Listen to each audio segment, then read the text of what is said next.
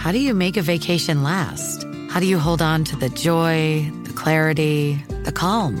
Easy. You go to Aruba. You'll spend your time relaxing on cool, white, sandy beaches and floating in healing blue water. You'll meet locals brimming with gratitude for an island that redefines what a paradise can be. You won't just feel great, you'll feel relaxed, renewed, and ready for life.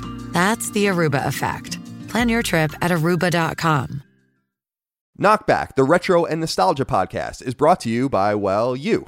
If you want to learn how to support our show, go to patreon.com/laststandmedia.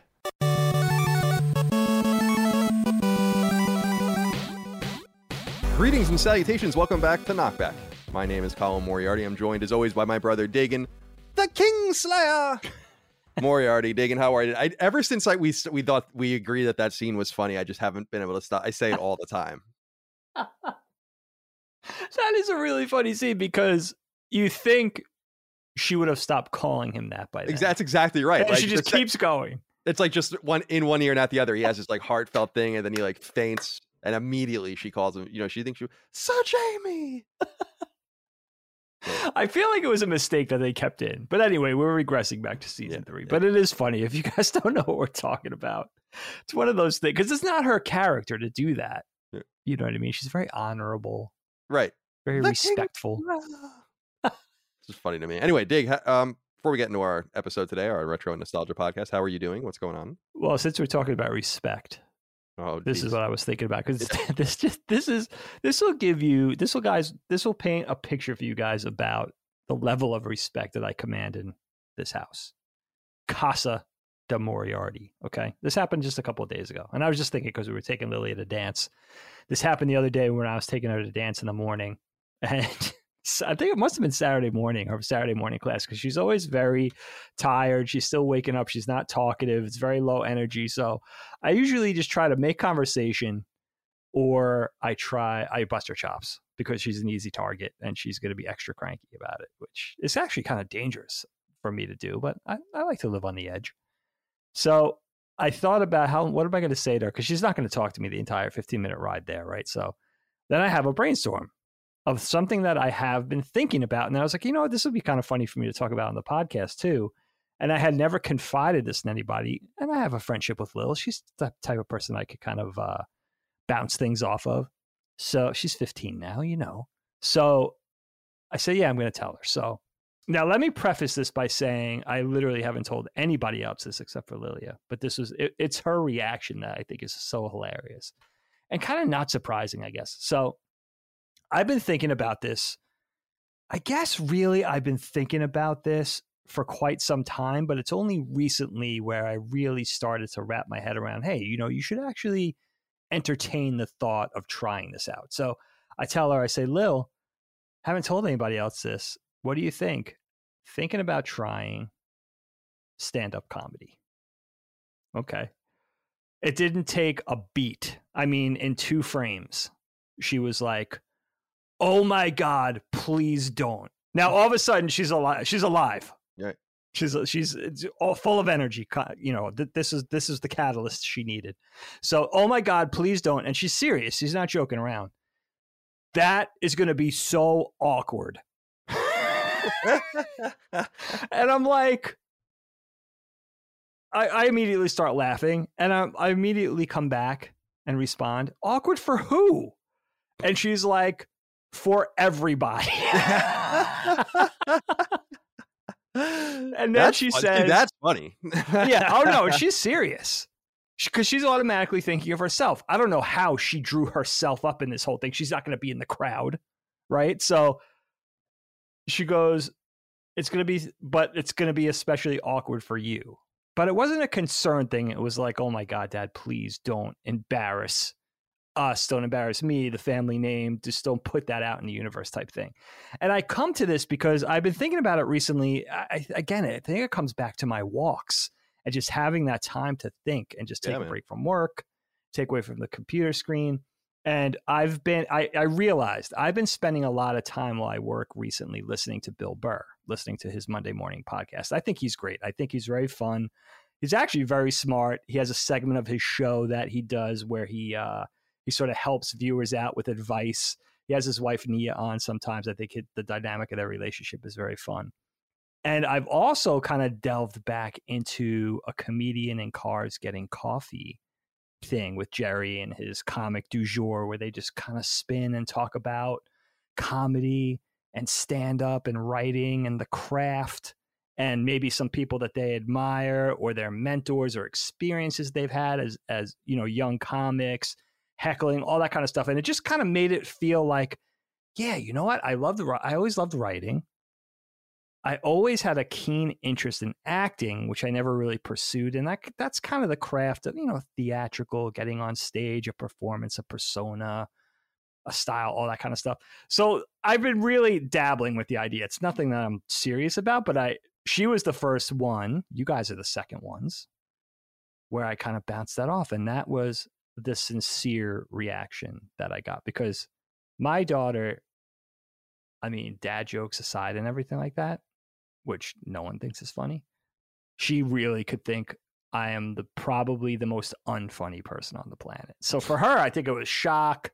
I think it was that 15-year-old sort of fear of like embarrassment, whatever it was. Shock and awe. Immediately when it happened, I was like, this is what I'm talking about next week, because it really is a case in point about my family and just the level of appreciation that I don't get. Was an old Long Island comic that always said, I don't get no respect. So you're in the great. That is very true. You're in the great tradition. Absolutely. That his wife's always cheating on him, and like all this is just funny shit. But no, it's funny, man, because it's so funny you brought that up, because I was thinking recently, it kind of dovetails nicely with this, which is just this idea of being embarrassed to do something, or being embarrassed or embarrassing other people, and how little I care anymore about anything. And now it's been a long time. We might have discussed it on the show in the past, but I just don't care anymore. And I haven't for years. But it gets worse and worse. I just have total dad energy. I just don't care, Like, it was raining, and the water, when it's torrential raining, the water kind of disturbs the terrain with the wood chips and everything. And so I'm like literally individually picking up the wood chips off my driveway and putting them back in the garden, and like just doing things that like I totally would have been embarrassed of.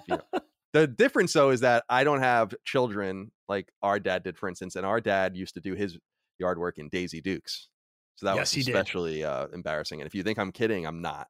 And don't forget the half shirt. Yeah, he would wear a half shirt and like Daisy Dukes and have like a village person. It was insane. I don't know if dad was living out some sort of midlife homosexual fantasy or some stuff. And work boots and sometimes a hat. I don't know, various hats. I'm not gonna exaggerate. This doesn't need hyperbole. Believe me. I wish we had pictures of this. Colin is not lying.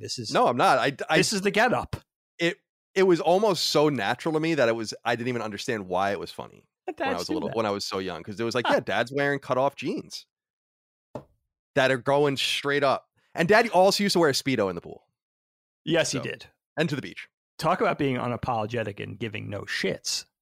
No, our dad's jacked and 6'3", and he was big back then. Yeah. No one who was good. That's what we always laugh at. Who was going to say anything? But like Daisy Dukes, legit Daisy Dukes with the pockets hanging at the bottom, like they were short. Well, I'm not talking about jean shorts cut above the knee. I don't know what seeing some ass cheek from the back. Dude, I don't know what he was thinking. Like, what was he thinking other than just saving money, I guess, or some weird shit, like some weird thing he had to do. Yeah, cutting had midriff showing. It was very weird. It was very erotic, and I feel like it's a little homoerotic. I got to be honest with you. That's fine. It's fine. We got to kind of pursue that with Dad and kind of pick his brain. And where were you, Dad? What were you thinking with this ensemble of the Daisies, the half shirt? Because the Daisy Dukes alone, maybe you're wearing a T-shirt, it's a little less egregious. But with your belly hanging out, then the work boots, and some kind of socks, I'm assuming, and then some sort of headgear, maybe a bandana, a headband. It was... Yeah, and you have his belt on, his work belt a lot and stuff, and the work belt hung lower than the jeans. Right. Oh, absolutely. It was a statement, and you know what's funny about it is there are people in our lives that if you're close enough to us, you know exactly what we're talking about, because everyone's seen it. If you're PJ or you're a friend, Mike Pope or someone, you know exactly what we're talking about when I say my dad would be weeding the garden in his Daisy Dukes. So, yeah, absolutely. And it wasn't like a reserve outfit when he ran out of laundry. That was his yard outfit weekly. Dad, let's. I know you're listening. Eventually, he will listen to this episode. Yeah, I'm going to see him in a couple days. Actually, maybe I'll remember. Get a little insight into this. Yeah, I need a little insight into that. We need a picture of this. I need a lot of insight into Dad. I mean, I don't even know where to begin with that whole puzzle. You'll see him in a few days. Yeah, I'll see him shortly. So you could sort of peck away at it. Yeah, I'll see what I can do. See what you could do. All right, my friend. Well, let's get into the topic at hand. It's Game of Thrones season 4, which first aired in, I think, 2014. And this is, for a lot of people, peak or around peak Game of Thrones. This is good stuff. 10 episodes. What I like about this season is that a lot happens, but I actually feel like the story slows down quite a bit. And because I take notes naturally, as I always say in my book, and I don't really skimp. Like when I have a lot to say, I'm writing notes, and like when a lot of things are happening, I'm trying to jot notes down. But for some reason, this season, I just didn't write down as much as I usually did. In fact, the last episode we did by recording was episode 3, Star Wars episode 3. And I wrote 4 pages for that. And I only wrote 3 pages total for this entire season. So that's interesting to me. But in organizing everyone's letters on Patreon, I realized there really are like a half dozen beats that need to be touched upon. And that's it. I mean, in quotes, that's it. There's not a lot of like textural stuff.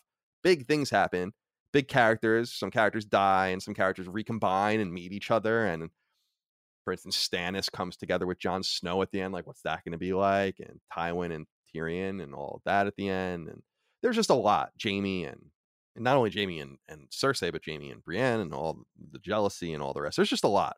God, Bronn with Tyrion and Arya with the Hound. And yeah, there's a lot. So I'm going to get into all that. And of course, to remind everyone, this is our retro and nostalgia podcast. We do it each and every week. Patreon.com/LastDayMedia. I won't waste any more of your time, though. I want to get into what Dagan has to say from a top level about the season. I'm curious, Dag, what comes to mind for you after watching this 10 episode run, and where do you want to begin?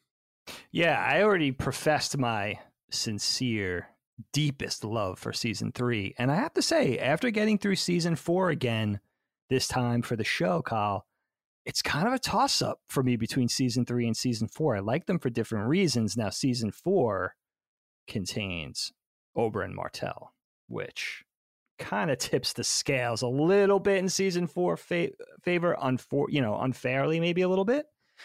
It's also the only season we get Prince Oberyn, but who's going to also, by the way, he's playing Joel in The Last of Us on HBO, so he'll be back. Oh, you know what? I don't think I even knew that. I was thinking about Pedro Pascal a lot because of The Mandalorian. Right.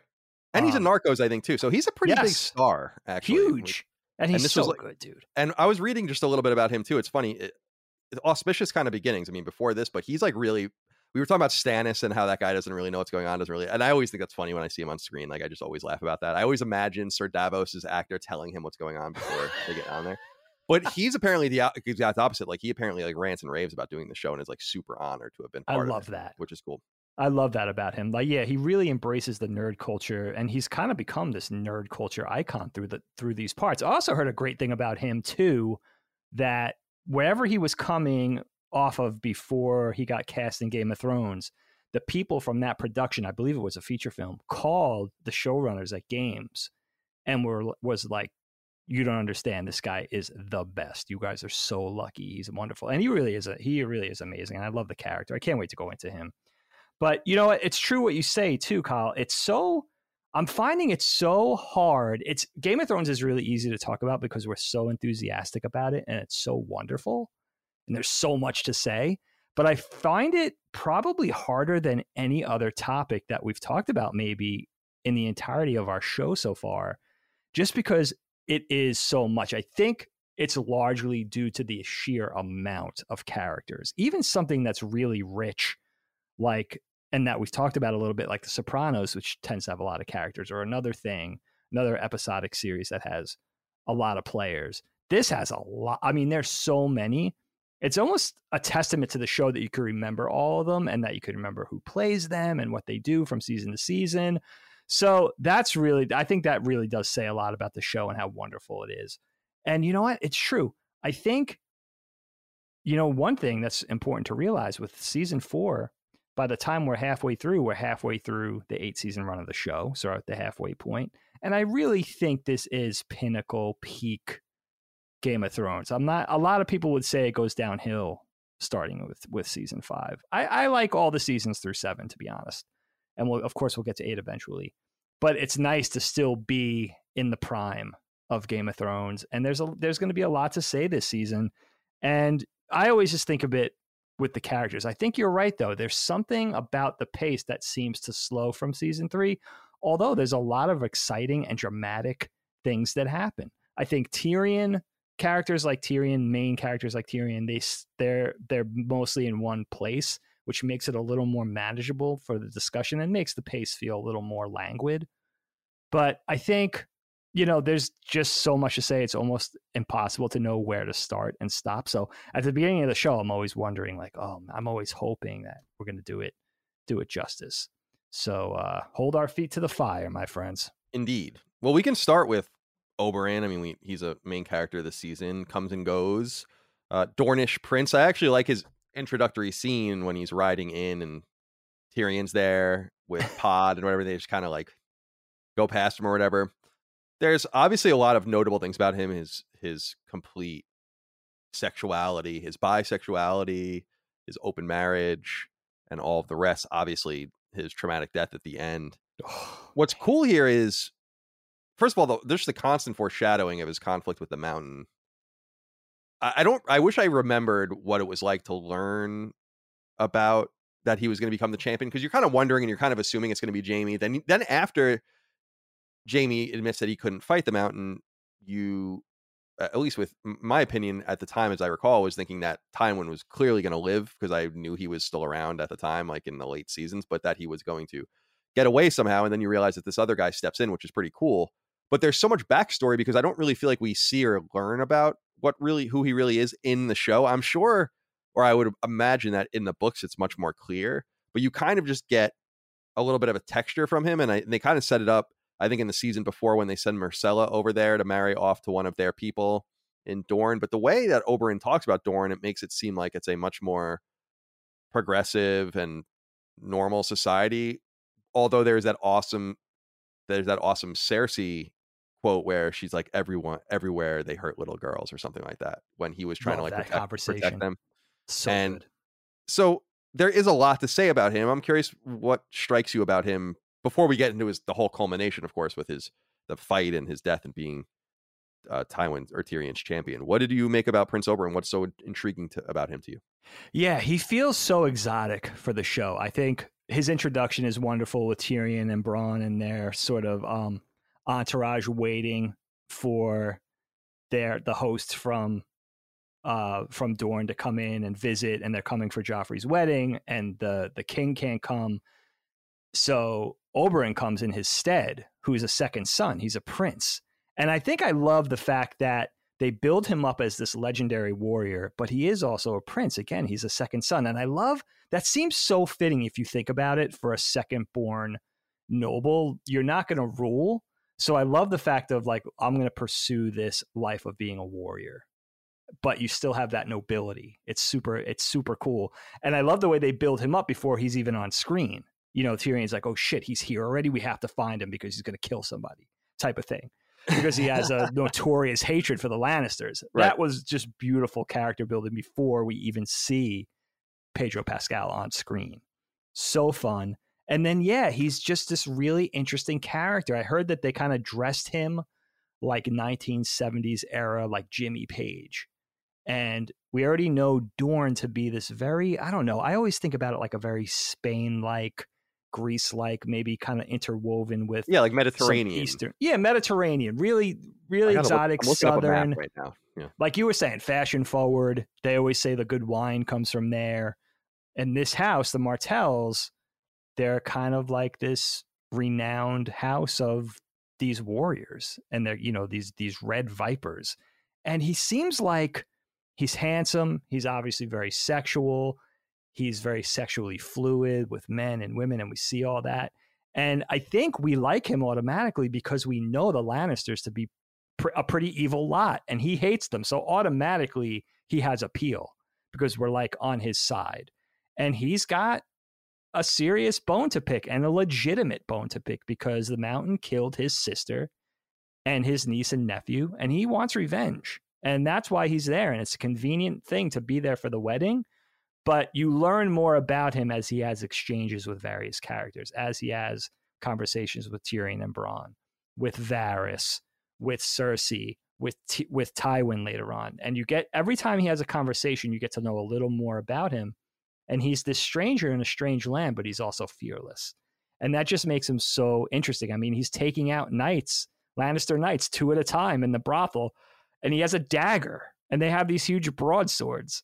You're like, who? He just reminds me of a scorpion, you know? And his death, not to put the cart ahead of the horse, but his death gutted me.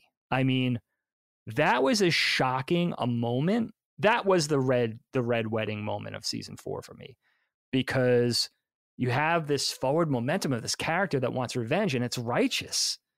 And he's pretty close to killing this guy. And he just flew too close to the sun. You know, he fought with anger. If he just calmed the hell down, he would have gotten his victory.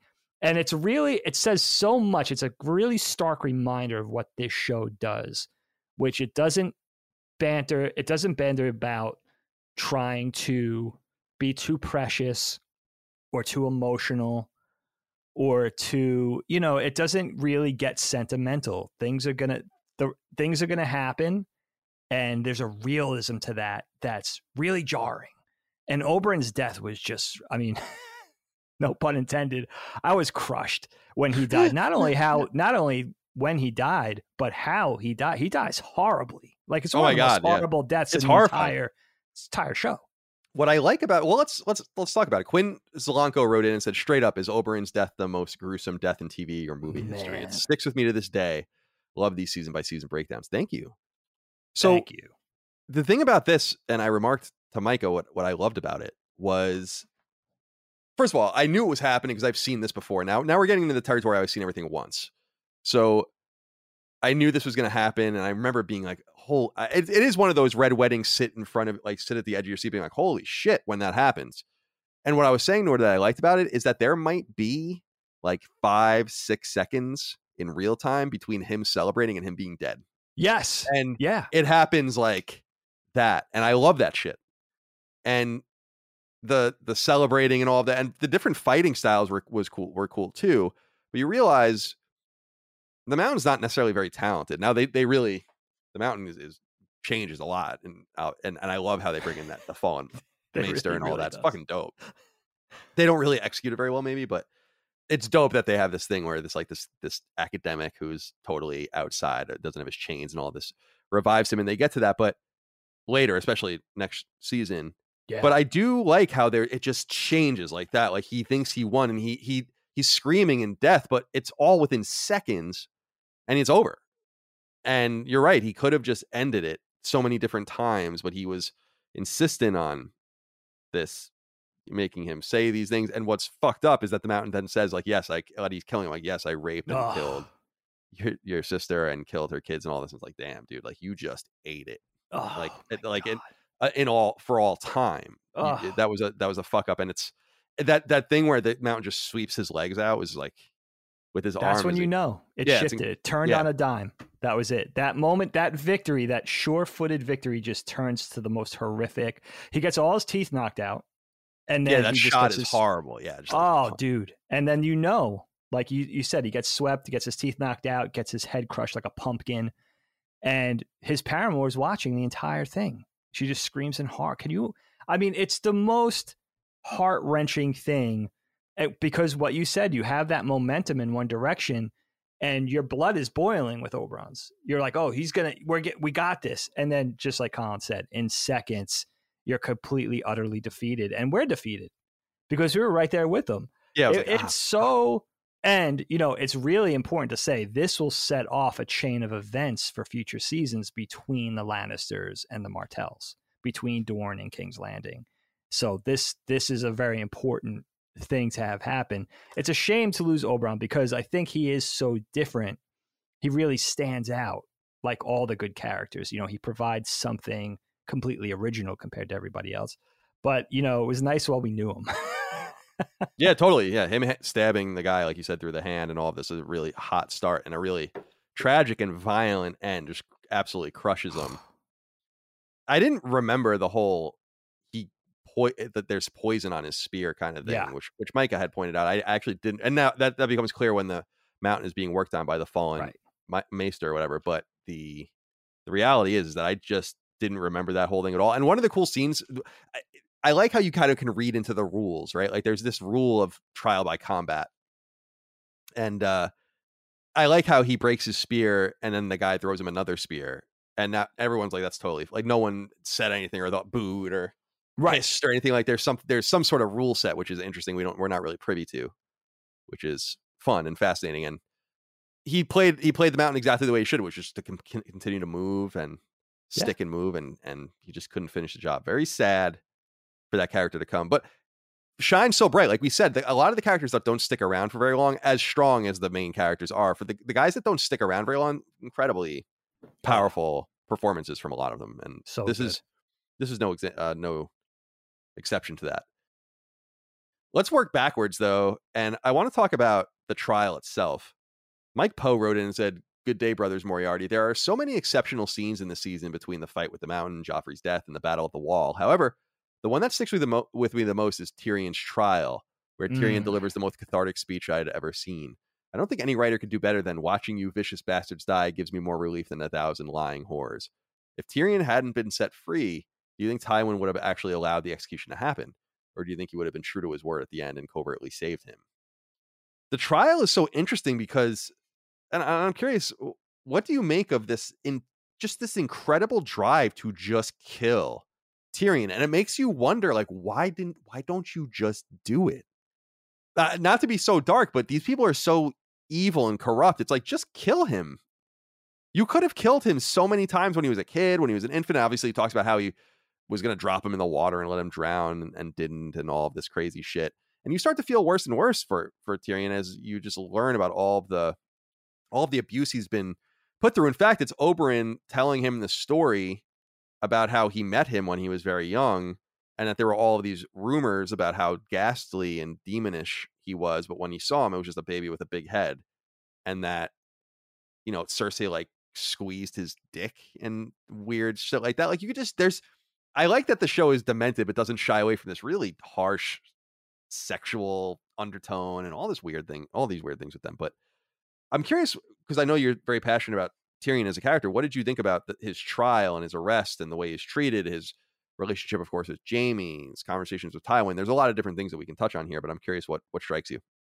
Yeah, I mean, really, again, shout out to Peter Dinklage. I know he won a couple of Emmys for the show at least, right? I'm not sure about this season specifically, but God, so good. The trial, I mean, really, when you start the season off, you quickly know before Joffrey dies in episode 2. So you have a bunch of very early in the season. And I had to kind of channel back of watching it for the first time. And there's a little bit of course, like curiosity, because you really don't know who poisoned Joffrey right away. And then I realized there are a lot more clues than I initially even remembered.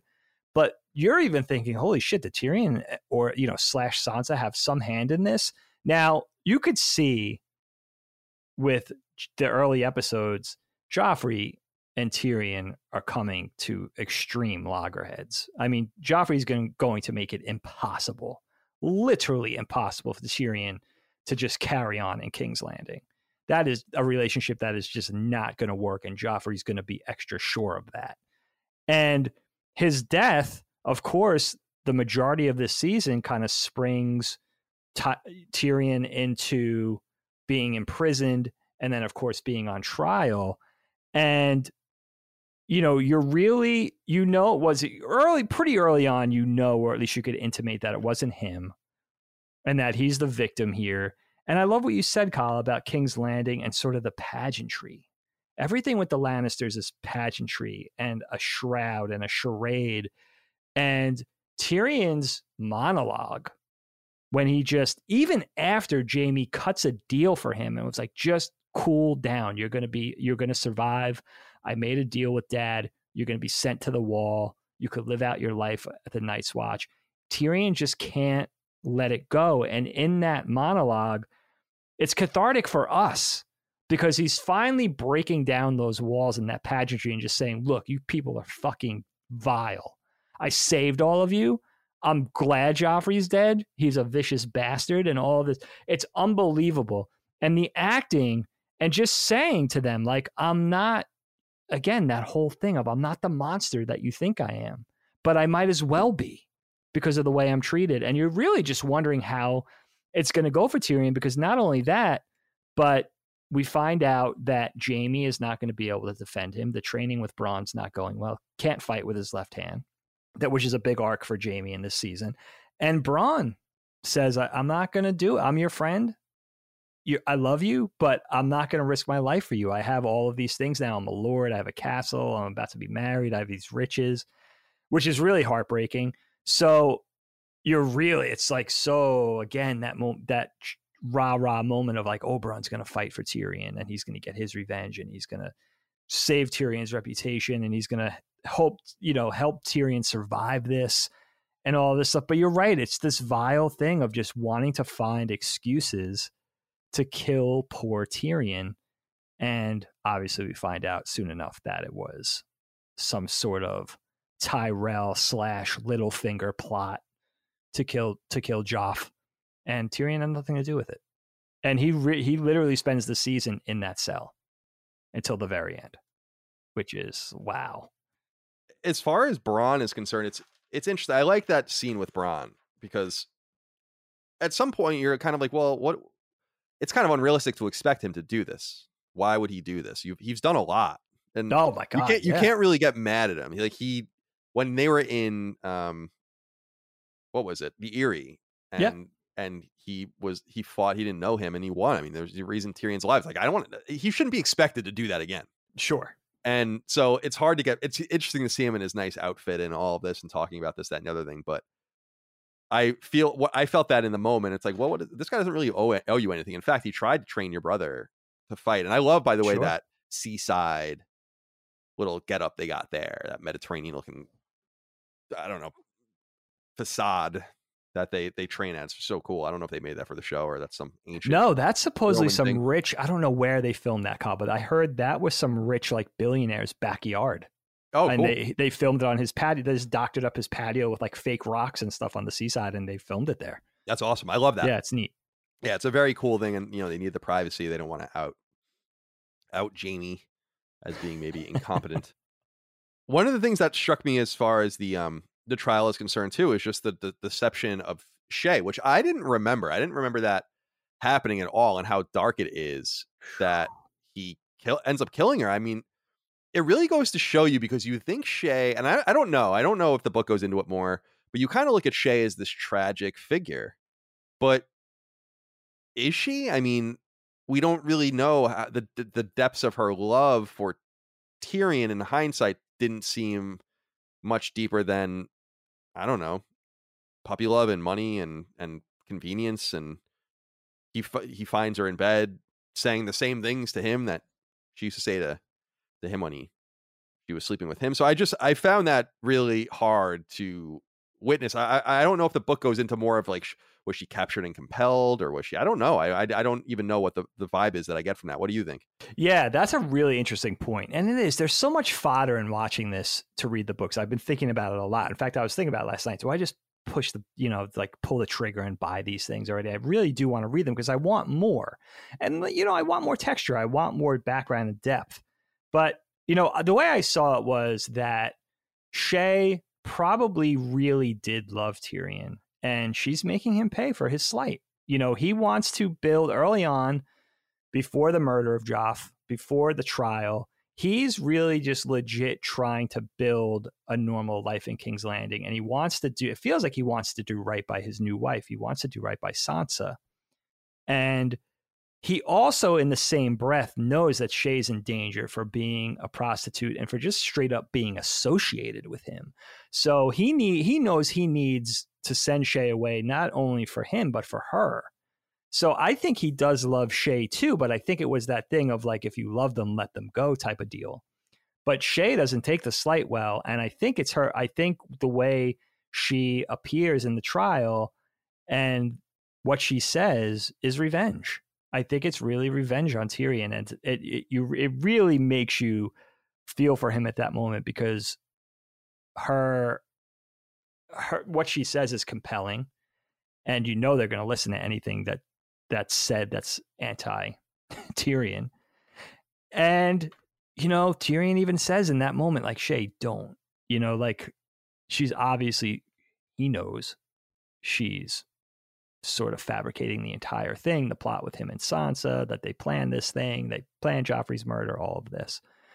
And it's kind of another nail in the coffin for Tyrion, maybe the biggest nail. When that happens, it's shocking. And then, of course, leading up to, sort of has that moment at the end where Jaime and Varys put the wheels in motion to set him free, and that he's going to be whisked out of King's Landing and away from danger. And he takes that crossbow off the wall and he's going for Tyrion. And he's very emotional in that moment. He, again, feels like it's like his monologue. He can't let it go. It's been years of abuse and torture. Yeah, who can blame him? What he finds is 10 times worse than what he thought he was going to find in Tywin's bedroom. And it's so emotional. Like, even while he's strangling her and apologizing at the same time, it's like, it's weird. There's very few times I've witnessed a character murder another character where you're really feeling for the murderer, you know, but you are, because he's kind of thrust into this situation. And then that whole exchange with Tywin at the end, where Tywin is still sitting on that chamber pot with a crossbow pointed right at his forehead, and he's still negotiating. He's still Tywin in that moment. And he's so, you know, he's got that silver tongue. You know, he's like, did you think I was really going to do this? Of course I wasn't. Come on, back to my, you know, it's like, wow. You almost even think Tyrion might buy it for a second. Right. You know? Yeah, I definitely didn't expect him to kill him. And it's such a great cliffhanger. In fact, Joe B wrote in and said, hey, Moriarty bros, to this day, season 4 is my favorite of the entire show. Everything from Joffrey meeting his end to the mountain squishing over his head like a grape. Though I think the final 15 minutes of episode 10 are some of the strongest of maybe the entire series. Tyrion finally destroying his ties to being a Lannister sets him off on an entirely different arc for the remainder of the series and causes a real power shift with Tywin out of the picture. Do you both find his acting in the scene to be as top-notch as I do? The "you're no son of mine and I am your son, I've always been your son" line still gives me chills these many years later. Thank you for writing in, Joe. You're no son, you're no mine. The ticking in the beginning, like the you know, I don't even think of that song. That song is so good. I fucking love that song. You told me. Wrong song. Okay. Oh, all right. Dig. I'm curious from this particular question from Joe. He asked about the acting, and you had brought up Tywin and his kind of going back, like, come back to my chamber, let's figure this out. What I couldn't help but notice, not notice, but kind of feel and wonder was, like, if there must have been, like, rigid fear underneath that. Like, in other words, did he really, I wonder what he was going on in his head as the character. Was he scared? I mean, it's obviously like someone's pointing a crossbow bolt at your fucking chest when you're taking a dump in the middle of the night. That's scary, but he is manipulative and he knows his son. And that's what I think was interesting, was I wonder if he was really scared, or if the so-called bending of expectations here, this usurpation of those expectations, served the story, because we don't expect Tyrion to kill Tywin. What do you make of that? Do you think he was truly scared in that moment, or do you think he was going to get out of that? I really think Tywin thought that he could get out of it. You know, I think he's used to negotiating. He's extremely intelligent. He's used to getting his way. I think only after he gets that first crossbow bolt shot in him that he realizes it's over. Because he changes his tune and starts abusing Tyrion again after that, oddly enough. Instead of clinging to philosophy of please have mercy, he goes kind of the other direction and kind of admonishes Tyrion again until Tyrion fires that second shot into him. Another thing about Tywin, Kyle, that I realized in this season, I mean, talk about a boss, right? He sits on the Iron Throne, especially during the trial, like he owns that thing. He's not a king. He sits on the Iron Throne like he's expected to be there. And I realized that at some point in watching this again for the third time. season 4 and being like, wow, he sits on the Iron Throne like that's his place. And he really is the king, right? Everybody else, Joffrey, Tommen later on, whoever, certainly was a figurehead. Once Robert died, it really was Tywin. And he certainly acts like it. So it was a really satisfying death for me, because not only did he die in really questionable circumstances on the chamber pot and all that kind of thing, and he's such an evil bastard, Tywin, but to die at the hands of Tyrion was one of those moments, unlike the Oberyn thing, where it's like, wow, you're something that's a result that's satisfying. Yeah, very rare in this story. Show. Yeah, absolutely. Like giving you anything that you want to happen. Like, even we'll talk about the Hound, but even the Hound dying, it's like, oh, you don't, God, like why, like what this is, or at the end anyway. Yeah, being left for dead. Right, I should say that. We had brought up Sansa and her relationship to all of this. I want to get into a little bit of that, but to do that, we need to talk about Joffrey's death. And Kaz and Risk wrote in and said, "Hey, Moriarty Bros, I just want to say that Joffrey's death was, throughout the entire series, probably the most shocking death in my opinion.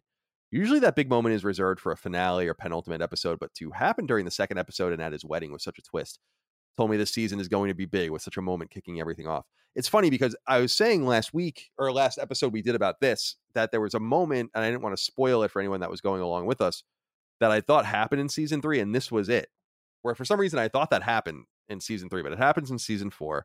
It is a huge surprise, and I think what makes it so satisfying as well is, and this is maybe the second satisfying thing that happens this season, is just how much of a peak dickhead he's being at the festivities. My God. To the point where it's like inevitable. It just seems like it's like how can a person be so evil and so bad? He even names his sword the Valyrian steel sword, Widow's Wail, which is a great name, but such an evil and so sinister name.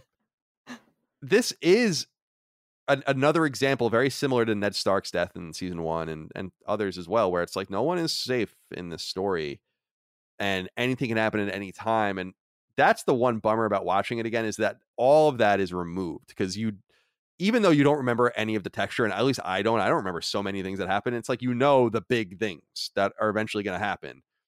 And I certainly know that when I was watching this through, I did not know that happened.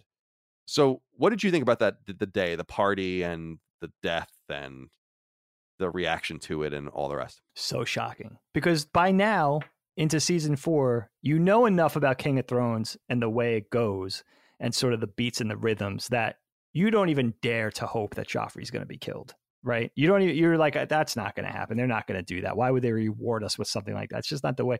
The bad guys don't tend to die in this show, at least right away. They definitely leave you on tenterhooks. And so his death, especially so early in the season, was really masterful done. And, shout out to Jack Gleeson too, because we talk about, of course, Peter Dinklage. We talk about Nikolai Coster-Waldau. We talk about all the amazing players in this. But Jack Gleeson is so good. He's good at being a bastard. He's so hateable. And you're right. He is the very definition of relentless at that wedding, at that reception, the way he's torturing Tyrion. He does not let up for 1 second. It's only Marjorie that actually adds a little bit of relief and tries to call him away and tries to cool things down. With the exception of that character trying to at least do that, you're like, how is this going to end up? He does not let Tyrion, he doesn't let up on Tyrion for 1 second. And that leads up right to Tyrion's death. And then the other thing we were talking about, you were saying with Sansa, when we find out Joffrey sort of orchestrated this pageant, this show with the little people. They were acting out the Battle of the Five Kings. It's like, how much more torture can one person possibly absorb? You know what I mean? Like the way he's mistreating this poor girl and the public embarrassment aspect of it with a wedding reception with hundreds of people. And the way everybody's just laughing and at best not saying anything or just quiet. The King's Landing is just full of vile people, right? And this is another aspect of it where it just plays up that angle that Joffrey was just he is just the most out and out evil son of a bitch right until his death. And then you're automatically thinking they do something very clever with the reception, because you got Oberyn there. He talks about with Tywin about studying poisons at the Citadel, and he's, in Essos, and that you have him, you have other people that don't like Joff there. You have, of course, his longstanding feud with Tyrion. So you're really wondering that, the Tyrells are a little, Olenna Tyrell's got some tricks up her sleeve. So you're like, really, what? Littlefinger, Varys. So you're like, what? There's really a really kind of a whodunit at the center of it, at least at first, where you're like, wow, this could go in a million different directions, including at first, was it Tyrion and Sansa? Ser Dantos the drunk whisks Sansa away to the boat, and then you realize it's kind of a plot with Littlefinger, and then later on, Olenna sort of confesses to Marjorie in not so many words that, it wasn't, I know for a fact that it wasn't Tyrion, which is amazing, because I remember, not to spoil future seasons, but I remember Olenna's confession later on in a future season. I believe it's season 7. It's a wonderful moment between her and another character, which I won't spoil. But she does tip her hand in this season, if you're paying attention. She basically says she did it. Yeah, she's like, and I don't remember. Do you think I would have let you marry that boy or something? Yeah, exactly. So it's really interesting the way it plays out with the multitude of characters and who done it and who it could have been. And also the retribution. I mean, Cersei screaming at that wedding reception after her son dies in her arms is some of the most chilling, that take him. It's like, whoa, holy shit. Like you really feel that emotion, the anger, the animosity, everything, all that poison at the center of the Lannisters, and everything's going on in that family dynamic. Man, it just it's all brought to bear in this season, and it really does make for a wonderful viewing experience. Maybe the most emotional of all the seasons, I would say, season 4, because of that. Certainly, at least so far. I can't speak to the others, but I think you're probably right. There's two things that I wanted to touch on in regards to Joffrey's death. The first is just, as you had said, Ser Dantos. I love the thick, multi-layered irony behind how Joffrey dies, because it's that he tortured the fuck out of this random dude at another party. He was gonna kill him. Sansa comes in and saves him, and then it ends up coming back and biting him in the ass. Now Sansa's kind of responsible for that, but it's just, I like that full story, quiet revenge kind of situation. Who knows how he was involved? They don't really get into it, so I enjoy that. And the other thing I enjoy about it is just, and I guess this is, I don't want to say I enjoy about it, it's actually something I question about it, which is, I don't understand, and maybe this is a little bit of the clumsiness with the story, or maybe it's just clumsiness with the TV version as opposed to the books, which we haven't read, but I just don't understand how anyone could abide someone this evil in power. It just seems comically evil. For example, Adolf Hitler, right, or Joseph Stalin, some of the worst mass murdering leaders in the world. I don't think that when they were, like, when Hitler would go speak to his parliament, his like rump parliament or whatever, that he would like take someone on stage and like chop a Jew's head off, in front of everyone and be like, look at this, like, it's just, it seems, you know what I mean? It's like, it's the evil was there. We all knew it's there. They know it's there, but it wasn't a performative evil that I think would have set people off. And that's, I think, part of keeping power.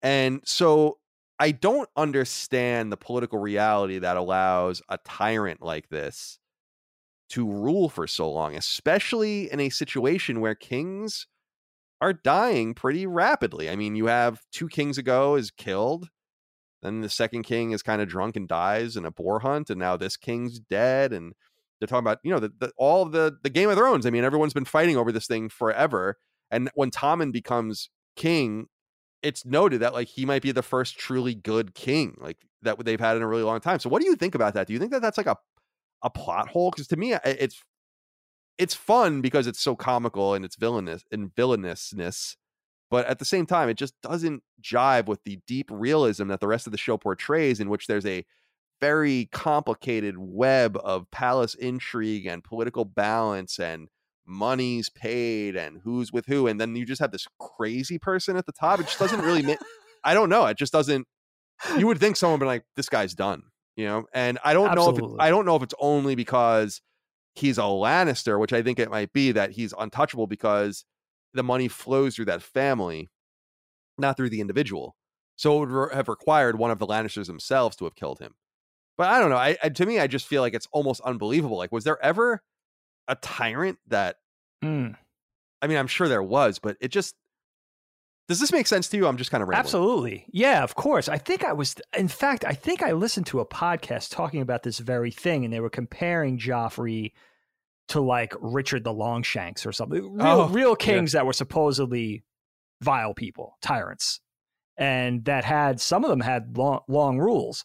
I know what you're saying, though. It doesn't seem like somebody with that kind of personality and that sort of just out of control evil, that model would be tenable, especially because the Lannisters are one of the most important, most powerful, most wealthy kingdoms. They sort of rule Westeros. So the person being at the center of that, but I think you kind of said it already, Kyle. I think the person at the center of it really is Tywin. And the entire goal is for the Lannisters to rule, and the personalities are secondary. As long as the Lannisters are sitting on the Iron Throne, it doesn't really matter what Joffrey's doing because Tywin is there to check him. And I think a good reminder of that is when Joff does die and Tommen the Good sort of inherits the throne. Tommen the maybe naive. I don't know about Tommen the Good, but he is refreshingly good compared to the others. But Tywin sort of reminds him that, as he's coaching him, that he basically says in not so many words, you're going to listen to me. It's about wisdom, and it's about listening to your advisors. I'm your advisor, and you're going to listen to me. And that is really the sort of infrastructure that the Lannisters have in place, with Tywin at the head of that totem pole, or at the foundation of their house, whatever you want to call it. I think that's the only reason Joffrey could get away with this craziness, because when Joffrey flies off the handle, for instance, at that little dinner rehearsal thing before the reception where they're giving him his gifts and Tyrion bestows upon him that huge book, and then he takes his Valyrian steel sword and just chops it to pieces. He says, thank you. Tyrion's even looking at him like, oh, wow, he's being gracious once. This is suspicious. And then in 2 frames, he's already chopping the book up with the sword, right? And I'm always watching Tywin off to the side in scenes like that to see how he reacts. And he reacts with a sort of nobility of, Cersei does the same thing of, this isn't really happening. We're kind of just ignoring this, or this is, you know what I mean? Like, this is just normal. This is the way it is. They have this kind of regal stature that where they don't show their emotions about, they're not going to admonish Joffrey, certainly in front of everybody and that kind of thing. It's about being stately and being a family and being like, this is who we are type of thing, and defending each other or whatever, no matter what. And I think not only that, Kyle, but you know what I noticed in this season too? Everybody off camera or off to the side, maybe in the background in a rack focus or something, everybody's in character, even when they're not the subject of the shot. Everybody, for every scene, it's amazing. Like, their personality is in that scene, how they would really react, how you think that character would really react. They're reacting. I never caught a thing where it's awkward, or Brienne's doing something weird, or Lady Olenna, or, you know what I mean? Like, everybody's in their role. Everybody's just in it. And that was one thing I checked with Tywin with that, especially with Joffrey, because you want to see how they're reacting to their king's really bad behavior. Yeah, and they do. They react like it's not happening. You know, like, they're not going to acknowledge how bad it is. You're totally right. It's just, again, I find it so interesting. They really could have done something about this. The people in power really could have done something about this. I mean, there are Tommen already always existed. It's not like it was unheard of in real history for people to be passed over, or, yeah, there you go. I'm not saying killed, but I mean, regicide. I'm not saying it's necessarily the right thing to do, but I don't know. That's one thing that just bothered me, because everything seems to be so well conducted and thoughtful. And I understand the comic evil. I get it. He's like fucking Cobra Commander. I get it. Like, but I don't know that it plays, because, like I was saying, even chaotic evil people in real life didn't act like that. Like, yeah, at least in more modernity. And maybe that's part of why I'm looking at it through the wrong lens, because it's both fiction and not modern by our modern sense. But when you think about Joseph Stalin talking to the Politburo. He wasn't like dragging out fucking prisoners and killing them in front of them or something like that, or like cutting their tongues out. He was doing it behind closed doors. He was sending them to Siberia or exiling them or assassinating them or poisoning them somewhere else. That's the thing that just I wanted. Yeah, no, I think it's a really great point. Especially because you have this. It seems like it's a little bit of like Veruca Salt with a murderous army at her back, like Veruca Salt with homicidal tendencies. Like, it's not just impetuous, it's not just brattiness, it's that you're going to get murdered if you run afoul of this person. And you may not even run afoul. It might be perceived that you run afoul. That's all it's going to take. And to the probably detriment of your entire kingdom. It's completely self-indulgent. It's just really like him acting badly, and that's of paramount importance for Joffrey. For sure. Yeah, it's very well put. Yeah, he's like a Batman villain in some way. And I don't necessarily mean that as an insult. It is what it is. All right, let's move over to Sansa, Baelish, all the stuff that's going on with them in the Vale. So Sansa escapes, as we noted, thanks to Ser Dantos, who she helped kindly in a previous season. He gave her jewelry, part of this fake house that he was part of, maybe never part of. I don't know, House Hollard. And one of the vials or one of the jewels in that glass jewelry that Baelish later reveals that he had made was a vial of poison that was then used to kill the king. The king. So I wanted to ask you about all this because Baelish is acting obviously in self. He's acting for himself first, and then he's also acting on behalf of the Starks in some weird way because he was in love with this woman, and so he goes to the Vale, kind of plays up his love for the Lady of the Vale and her weird ass son and all of this kind of shit. And I really like how they kind of continue to thread this needle where, like, is Baelish bad? Is he not bad? Like, what? He's powerful. He's certainly not neutral in his outlook, but I like how they kind of continue to play with that because I especially love that scene near the end of the season when he kills Aunt Lysa, and then, although she's like kind of going off the deep end anyway, but then there's that scene where Sansa makes it seem like she's going to tell on him, and she even says like, I'm sorry to say this, but then reveals her true identity instead and really just plays them. And finally Sansa kind of is on the initiative for once, which is kind of interesting. She's just so abused. I don't necessarily like that character so much, but she's just so downtrodden and abused. It's like, holy moly, man. Like, give this girl a break. God. So what do you make about that whole arc in the Vale? Kind of trying to get them involved and Baelish and helping her escape and all the rest. Yeah, I love that there's this plot for, it starts with Joffrey's murder. I love this plot that goes on that's completely off camera, that we don't know anything about, that you would ascertain that Olenna has something to do with it, maybe some of the other Tyrells, Littlefinger, Peter Baelish. Does Ser Dantos even know anything beyond the fact that they're going to, quote unquote, rescue Sansa rather, and whisk her away? Does he know? You could see him. He seems like a pretty gentle dude. Like, does he even know about the murder plot initially? I'm not sure, but I love the fact that there's some sort of conspiracy going on. And then, we find out a lot of things when Littlefinger steals away Sansa to the Vale. And we find out that I love the Lysa character. I love the Aunt Lysa character because she really is one sandwich short of a picnic. She's completely crazy. You could see why her son is it Robin the Weak or Robin the Coward? I forget what they call him. Yeah, I don't know. Towards the end of it. I'll look. But I love the fact that you could see that sick, she's breastfeeding her son, her prepubescent adolescent son. And there's a sickness there. There's a real creepiness to the Eyrie, to the Vale for me. It's really beautiful, but it's really empty. It seems very cold.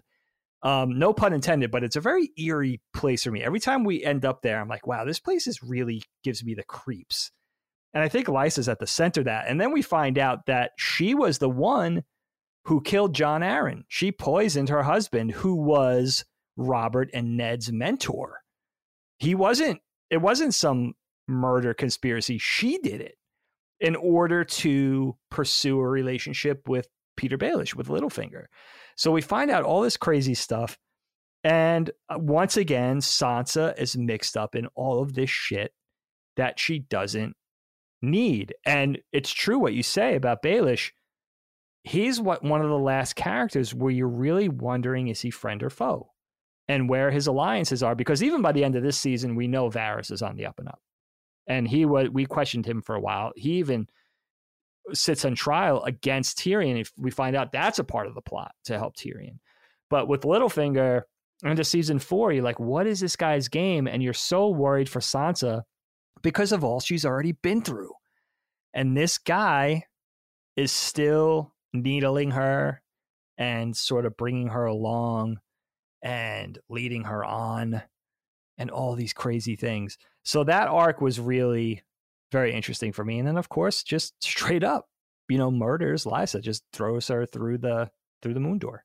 And it's like, whoa, that's crazy. Right after she's talking about bodies breaking on the rocks below, right? Seconds after she's being tossed out of that skylight, whatever it is, floor light. It's awesome. Yeah, it's super cool. I love that. All right. Let me think here. Is there anything else to say about Sansa? I don't think I have anything to say about her right now. I want to move on instead to Ramsay Bolton. Oh. Ramsay Snow. Mac Daddy X4 wrote in and said, hi guys. Is Ramsay the closest we've had to a truly evil character so far, or do you think he's just acting out for a daddy's attention? The man has shown no mercy or redeeming qualities up to this point. Other characters have performed evil acts in the name of God's, Lord's gold and duty, but Ramsay truly gets off on torturing and killing entire towns of people needlessly. At least Joffrey's issues, rest in peace, can be blamed on his crazy incest brain. Yeah, but you can't make that excuse because look at Marcella and look at Tommen. Yeah, they're fine. I agree with that. Right? Yeah, I totally agree. It would be one scapegoat you could kind of allude to, but I don't think so. So to Mac Daddy X4's inquiry, what do you make of the arc with Ramsay? It's so interesting because I don't understand. And I'm sure there's more texture in the book, but I just don't understand the intent. Like, why are you doing this? And I guess it really was his intention always to break this guy, to use him in this way. I don't know. Is he that smart? I don't, or is he just sociopathic? He obviously has this desire to, he's a bastard, so to receive the proper name and fly the banner in a meaningful way and all that. And he ends up getting that through his work. But I am curious what you make about Ramsay Snow / Bolton. And like, you have the shaving scene, which is interesting. Dude. Obviously the chase scene with the dogs, which is interesting, and just totally broken him. What do you make of Ramsay this season? Yeah, I mean, Ramsay, you think of all the wicked characters in the show, Cersei, Tywin. With Cersei and Tywin, they're capable of enormous atrocities. Look at the Red Wedding, or just everything Cersei's done. But you know that the reasoning behind everything they do, all their maneuvering, is the family at the center of that, promoting the Lannisters and all of that. With Joffrey, he is maybe the worst because he's got this evil nature, but he's really a coward, which we know. Ramsay is interesting because he's a lot like Joffrey in so far as that capacity for evil, but he's got the courage, the conviction, the muscle, and the skill, which makes him very dangerous. You know what I mean? And I think what's making him operate, I think you have a great point here, Kyle. I think at the center of that is his bastard status and wanting to please his father, which is a theme that runs, I think, throughout the veins of this show for a lot of characters. But Roose Bolton is at the center of this, Ramsay's dad. And I think what makes Ramsay so scary is the fact that he has the means and the willingness to do this all himself. He is sickeningly evil, but he also, like when what's her name, Yara, comes to rescue Theon, Ramsay's right there on the front line fighting her and her host off. You know what I mean? He's a dangerous person because he's not afraid to step up and sort of back up. That conviction, although evil, it makes him really a frightening character. And it's an interesting point of what you say about him pulling the puppet strings for Theon. Was that a plan all along? We know he's a psychopath. Was it just slowly unfurling that he figured out that he was going to do that? is there some sort of criminal genius at the center of it, which makes him even more horrifying? I'm not sure. But, shout out to that character because it's really played well. And even now on multiple viewings and repeated watchings, he's not one of my favorites because I think he really does make me uneasy. And he'll continue to do that until, finally he doesn't anymore. But, and that's in future seasons. But I think it is a good job and it is a good character. And that shaving scene where he's demonstrating to his dad that he's got this guy, Theon's a zombie and I've got him eating out of my hand. Check this out. I'm going to basically belittle the shit out of him while he's shaving me with a straight razor. It's pretty brilliant writing. Now, I don't know if that was in the book. I'm sure it must be. But that's just a brilliant way to demonstrate just the way, just not only the evil, but the manipulation. And we already knew Theon was sort of weak-willed, or he has that bipolar nature where he doesn't know where his alliances lie anyway. So he was just easy pickings for Ramsay. And it is an interesting point if this was intentional all along or this just kind of played out for Ramsay in a beneficial way for him. I don't know. I'm glad you brought up too, the interesting scene of Yara coming to save him, and he's just not up to this. He actually gets a lot of them killed, like because he stays behind and he refuses to move quickly, and obviously he's totally brainwashed and poisoned and all of this. But it's pretty heartbreaking when she's like leaving, and she's like, "He's not, my brother is dead or whatever." He's dead. So that's that. But it is interesting, and the acting is very good. I am curious, again, as usual, please don't write in because I don't want it spoiled for me, but I am curious about the texture shown from the books because I think that there's probably more there that I would like to know. But yeah, you would think it's more fleshed out. Indeed. All right. Caleb Bryant wrote in, said, Sandor Collin and the Red Viper Dagon. How did you guys feel about Arya and the Hound's father-daughter dynamic in this season? I love the way they both teach and learn from each other in what feels like an integral chapter for both of their arcs. I always consider season 4 to be the peak of Thrones for me, for Arya and the Hound, and of course the introduction and conclusion of my favorite character, Oberyn. Yes. And so he says, thanks for all the laughs and for your authenticity. Thank you, Caleb, for writing in. Oh, thanks. Very sweet. So what did you make of Arya and the Hound culminating in what appears to be his death? He's left for dead. There is something interesting about watching them come together. It's uneasy alliance.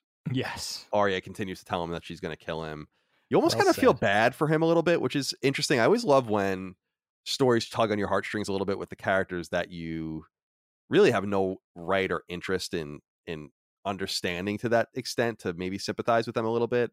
The scene with the fire when he gets bit when they're at the abandoned farmstead or whatever, and he realizes that there's a bounty out on his head and just idiots are attacking him. It's actually pretty funny, but he is scared shitless of the fire and explains what happened and how his father lied about what happened. So he's never really even had any true justice. And there's a lot to this character. I like this character a lot, and got to give a shout out to Micah because she loves this character too. What do you make of Arya and the Hound in this story so far? Yeah, it's a major part of this season, Arya and the Hound and their journey. And, it got me thinking a lot about this character with the Hound, with Sandor, because once he left King's Landing and sort of swore off his alliance to Joffrey, and he left at the Battle of the Blackwater, right? He's really out to survive now. He's all about survival. So at first, you have him escorting Arya in order to get the bounty off her when he was going to the bridge to bring her to the Freys. When he ends up their last resort is to go to the Eyrie and bring Arya to her Aunt Lysa, and that doesn't work out. But through this all, there's this very contentious relationship, obviously this animosity, and it's less father-daughter, but over the course of season 4, there is this thawing, and it becomes this prisoner, this sort of warden-prisoner relationship kind of becomes this mentor-protege relationship, and he teaches Arya how to kill, how to fight, how to think, how to survive. And there's this thawing until they come across Brienne. And now you mentioned it very early in the episode, Kyle, in our discussion before, how this show does this wonderfully. You'll get characters now meeting for the first time, and this has happened and will continue to happen. Now you have Brienne and the Hound sharing a scene, and they're at odds for what they want for the Stark kids. And this fight, first of all, that fight between Lady Brienne and the Hound is one of my favorite moments of season 4. It is so brutal. And you have this really wonderful sort of conflict between pretty evenly matched, I would say, powers, and the way it goes down. And Brienne, of course, gets the upper hand. And you find out that, at the end, when Arya leaves the Hound for dead, he's got a broken leg. He's got some compound fracture. He can't move. And he's in the middle of that, on that mountainside, the hill. And she leaves him. She doesn't put him out of his misery like he begs. She just kind of leaves him there. Arya just kind of leaves him there for dead. And, the Hound did torture her a lot. He really picked on her. He really sort of gave her a hard time. So that was a moment where I remember thinking for the first time, how is this going to play out? Is she going to help him? We don't want to lose the Hound because he's such a great character. And of course, he's got that Achilles heel with the fire. He's a very interesting character, and you want to see how it's going to play out for him, especially now because he's not operating under a lord. He's kind of out on his own. So there is some sympathy there. He does that farmer and his daughter takes them in, and he ends up mugging the guy. And you realize he's not a bad guy, the Hound. He's got to survive. He's doing whatever it takes to survive. And Arya is inherently good, so she's taking exception to the things that he's doing. But at the same time, he's kind of teaching her, it's not all about being good. You got to be pragmatic if you want to survive. Like he says to her, how many Starks have to lose their head for you to realize this is how you survive? Yep. So it's really great, very interesting, and sort of our road game in this season too, where they're journeying from place to place, where a lot of characters are more static, whether they're at the Wall or they're saddled up in King's Landing or they're somewhere else.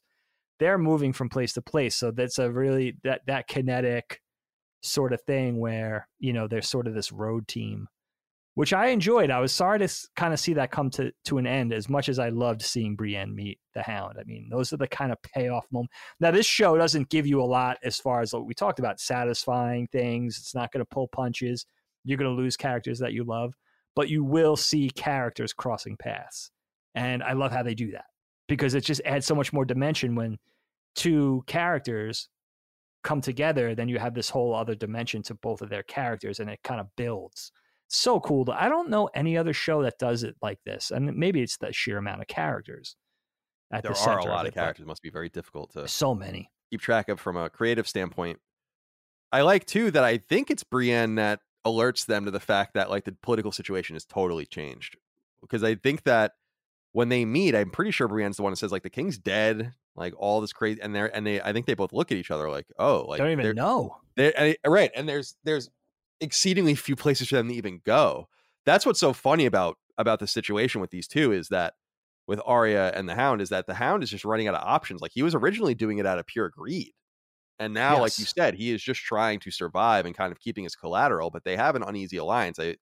He lets him keep her, lets her keep her sword. She has a horse and all the rest. So it is fun to watch them evolve, and you almost want Arya to pay it back with some good spiritedness, but she's consistent, at least, that she wants this guy dead. I mean, you remember when he was fighting the Brotherhood and she was like screaming for them to kill him. And so can't blame her either. She's been through the ringer as well. The ringer. And I'm glad he brought up Brienne, because I wanted to just mention briefly, I really enjoy the combination of her and Podrick, because I just feel like that Podrick character is awesome.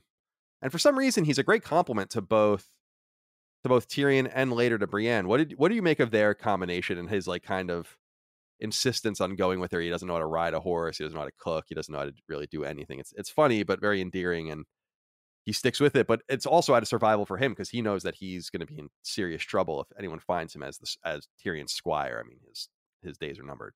Yeah, I love Podrick because he's so loyal, and he really does serve Tyrion so well. That's a really tearjerker moment for me when they're saying, Tyrion and Podrick are saying their goodbyes in Tyrion's cell, and Tyrion dispatches him. He says, look, once they get their wherewithal, they get their druthers and they realize we're associated, you're dead. So you need to get out of here now. So Bronn and Jaime and Tyrion sort of orchestrate this thing for Brienne to go off with Podrick as her squire. And, she's reluctant too, because she's kind of used to being this lone wolf. And I love the dynamic of Podrick wanting to serve and being sort of very willing and very loyal and hardworking. But once they get out there on the road, you realize he's been in the service of Tyrion for too long. Really what he does is hang out and spend time, keeps Tyrion company, drinks with him. Right. He doesn't do a lot. So when he gets out, he can't ride. He can't fight. He doesn't know how to do anything. And then and then he's drinking in the inn. And he's like, don't get drunk. He's like slamming it. Funny. Because he's used to a certain way of living. He's used to being Tyrion's, aide. And now he's got to be a straight up squire. But I love that he has such a lovable quality. Not only is he noble, and we see how brave he is when he saves Tyrion at the Blackwater from that murderous Lannister guard, but he's also got that sort of spirit that he wants to do well. And he's just inherently good. He's just a fun character and sort of the rapport that he develops with Brienne and the fact that he's fucking up. He doesn't even keep an eye on Arya. So she gets kind of lost in the whole thing with when Brienne's fighting the Hound and all that. So, but it's fun. It's a lot of fun. And again, it's like one of those things where I wouldn't have ever seen this coming a couple of seasons ago where Podrick and Brienne were going to go out together. But, it used to be Brienne and Jaime. Now it's Podrick. It's so fun. And I love the fact that the characters sort of branch out and form relationships with other existing characters. Again, it just makes it brings out the character more when you see them set against more characters. Super fun. Before we move to the Wall and north of the Wall and then across the Narrow Sea as well, we must touch on one more character more deeply. And the champ wrote in about this. It says, am I the only one disappointed that we never got to see Jaime at full power? We hear all this talk about how Jaime is the greatest swordsman in all the lands, but we only see Jaime fight Ned in season 1, a poorly choreographed fight, if I might add. Everything else Jaime did was done off screen. In season 3, he fought Brienne, but he was in a cage for over a year and out of practice. I wish we got a flashback or something just to show how badass Jaime is as a warrior. If Jaime was at full power, do you think he would have fought the Mountain? Maybe, but I wonder, and thanks for writing in the champ. I think what's interesting about this character, and we had said it in the last episode as well, is that you don't see a lot of what he's all about. You don't see his year plus or more, I think, in captivity. And probably most interestingly, and I brought this up in the past, is that probably one of the most important scenes in the mythos of the show is the scene when the king is killed by Jaime, and so many people are there and present for it. You hear about it constantly, but never see it, which is cool. But I wonder what you make of him here and how we never really get to see him at full power. We kind of see him more feeble. I think it's a nice contrast between the expectations of who Jaime is and the extent of what he's capable of, especially as we talked about with Bronn, kind of trying to train him and him being at a massive deficit with his left hand. So what do you make about Jaime here? Yeah, one of the biggest tragedies that plays out from being this despicable character in season 1 that you really hate to realizing, at the center of this character, it's like, what does a character become when they lose the thing that they were identified with? He's this legendary warrior, one of the greatest in Westeros. And I think on one hand, I agree. It would have been cool to see a little more of Jaime in action. But what's really important at the middle of everything is that the fact of everything he was known for, everything that he was associated with or that he identified himself as was lost when his hand was cut off. And not only that, but he's aging. He's 40 years old in this season. And it is interesting that the one fight that you get to see against, a proper rival in Ned Stark, one of the Lannister soldiers interferes. So you don't even in that fight, you don't get a proper sense of what Jaime's capable of because, somebody barges in. But he's such a tragic character because you're wondering how he's going to, where does Jaime go from here? He has no hand. He's reluctant at first, but willing to train under Bronn, try to use his left hand. Doesn't work out. And you're wondering, you really feel sympathy for him. Where does he go from here? But you know what, Kyle? In this season, and Jaime, he inherits this Valyrian steel sword from his dad. He gives it to Brienne. There's this love and this friendship and this respect with Brienne. And a lot of Jaime is good in this season, but he does a really despicable thing in season 4. He basically rapes Cersei. Yeah. On top of his dead son's funeral pyre. It's fucked. You know what I mean? So it's so weird because you could look at from A to Z, from start to finish of season 4, you could be like, wow, Jaime is really turning into a good guy. You know, he's a proper, noble, righteous dude. You could see him changing. Maybe he's more like Tyrion, where he's a little less Lannister than we initially thought. But then that happens. And you realize that his lust or infatuation or love, whatever you want to call it, for his sister is really his downfall. It's really, you know, sort of the black spot on his soul that he seems to not be able to escape from. And we'll see more of that in beyond season 4. But that's what's so interesting to Jaime. It's for me about Jaime, where, you know, he wants to stay in the Kingsguard. He doesn't want to have a family. You know, Tywin wants him to go to Casterly Rock, take on a proper wife. Tywin wants Jaime to continue his lineage. And Jaime just wants to stay on as a Kingsguard, which is, they basically take the life of, I don't know what you would call it, like a priest in some ways, where their duty is to serve the king and to serve the realm. So that, and the only thing that kind of has Jaime tempted away from that is to save Tyrion. So really it's just his love for Tyrion and his, I would say, hang up with Cersei. That's really at the center of his personality now, because the swordsman thing, doesn't mean anything anymore. He says while he's raping her, "You're a hateful woman." It's an unbelievable scene. Shocking. I'm glad you brought up Casterly Rock, because do we ever see it? I don't think so. Which is now maybe in the future. Up to this point, we don't actually, they don't never go there, which is a nice restraint. I mean, I'm sure it's cheaper and easier for them not to, but I think that's also a creative decision at some point, because money is, by the second and third season of the show, money and production assets are of no issue for HBO. Exactly. It shows everything. So I think that's a decision. And I don't know if that's shared in the book or not, or if they just constantly refer to it. It would be cool to see it. I kind of visualize it. It's nice because it's one of the few things that I visualize where I'm like, I think it looks like this, but who the hell really knows? Because they haven't ruined it on HBO for me yet. I don't remember if it's in the future. I think it might be, but I have no clue.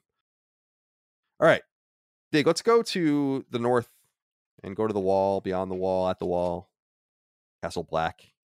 We have about 100 Night's Watchmen guarding the boundary between the wildlings and more civilized humanity.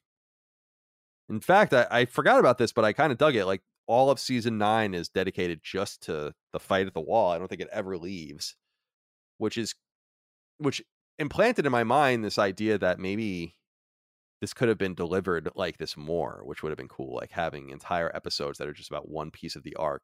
Yeah. And move on like that might have been a little less confusing, but I know why they did it here. There's a lot to get through at the wall when you're watching it. The King of the North, or the King of the Wildlings, Mance Rayder, promises a fire, and the fire comes. It's lit in the forest outside north of the wall, and they attack. Some really cool stuff here. And watching the preparations at the wall are cool too. The different windows, the scythe, the oil that they drop, the different archery and all of this. I love seeing just a few of the giants. One's riding a mammoth, which is cool. They hitch it to the door and try to use that. They light them all on fire. Then they use like some sort of ballista to kill one of the giants. The other giant freaks out. You find out that the giant that freaks out and kills a few of the humans in the tunnel was like the king of the giants.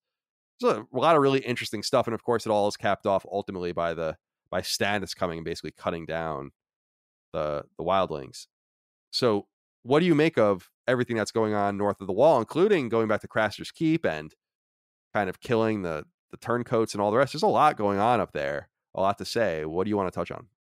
Yeah, I mean, it's big in this season. And, you know, at the root of things is the fact that this unified group, huge horde of wildlings, they need to have access to the south of the wall for the coming danger, to escape, you know, these zombies and they know it, and they have to fight for that. And so you have Mance Rayder and his 9 unified tribes, this giant posse, including we meet the Thens for the first time, which are like a cannibalistic horde of wildlings. You get all these really interesting sort of primitive characters that are, they need to, this sort of attack on the wall is necessary for them. And Jon Snow, of course, is at the middle of it. Ygritte, Tormund Giantsbane, you have all these great characters. I love the fact of you have this huge set piece battle that I saw somebody, whether the showrunners or I saw George R.R. Martin talk about this, where we talk about Battle of the Blackwater. That was a pretty cool battle, but they wanted to have this giant set piece battle akin to Lord of the Rings, Battle of the Five Armies. Huge, a lot of stuff going on, really kind of a reveal of what each side is capable of. And you get that with the giants, with the mammoths, with the vast amount of warriors. And then, of course, with the Night's Watch and the Brotherhood, you get their sort of war infrastructure with the barrels and with that giant sort of pendulum anchor that comes down and scrapes the wall of climbers. It's super cool. Crazy shit. It's big. The scope of it is so big. It feels like nothing we have seen so far from Game of Thrones, which is really cool. But what I love at the end of that battle, with so many sort of casualties on each side, that you realize the Night's Watch is down to the Brotherhood's down to 50 or 60 guys. That was them sort of defending it for one night. So even at the end of that huge battle, that they really don't ultimately have a chance. And Jon Snow goes out to basically assassinate Mance Rayder. Now, it's sort of handled like a parlay. I love that scene. And shout out to Kieran Hines, who plays Mance Rayder. I think he's a wonderful actor. Yeah, I love that scene where they're sitting down and Jon Snow's intention is to assassinate this man. But there's something still so fair and understandable about Mance Rayder in that moment, where he's angry. He where's Tormund? You killed this giant. He was the king of the giants. I lost a lot of men. But there's a fairness and an even-handedness, a very king-like, maybe more kingly than most of the kings we've seen so far, the King Beyond the Wall. And I had forgotten that Stannis and Davos ride in to basically rescue the Night's Watch. I forgot all about that. So that was a really pleasant surprise that I really completely lost track of. And to see Stannis and Melisandre and Davos at the wall at Castle Black or wherever they are was really cool. Because you weren't kind of drawing those characters up on that parallel where they're going to all of a sudden end up in the North. So that was a really neat surprise. And it does make sense because that was the only way the wall wasn't going to be overtaken by the 100,000 wildlings and Mance Rayder. But I really was reminded how much I love the Mance Rayder character, because you could really understand things from his perspective and from the wildling perspective with this impending danger that's coming for everybody. We talked about this in season 3. They're the ones on the front lines of that realized it before anybody else realized. Right. And they just that sense of urgency is paramount. Well, I think, I don't know. Again, I don't know what happens in the book, but Mance is in the 9th episode for the first time really talks about how they don't really want violence necessarily. Right. They just want to be on the other side of the wall, and that the wall's construction those many hundreds or thousands of years ago has just kind of arbitrarily isolated them nearer to the danger, and all they want to do is get through. But it's not that simple, of course, because they're going to take up a ton of space, and they have to eat, and they're representing. Some of them eat people. Right, exactly. There's all these different. there's all these different races as well. Right, but also, in fact, I love that scene where the cowardly ex-commander of the guards in King's Landing is still stammering and saying giants don't exist. He's like, that's a giant riding a mammoth. Slint. Hate Indeed. That dude. Yeah, he sucks. Great. It's so interesting how he kind of hangs around that character. Yeah, hangs around for a while, because Tyrion banishes him to the wall. Then all of a sudden he's on the whatever. He's a lord of the wall. It's oh man, Yeah, indeed. He kind of just like falls in with the leadership there.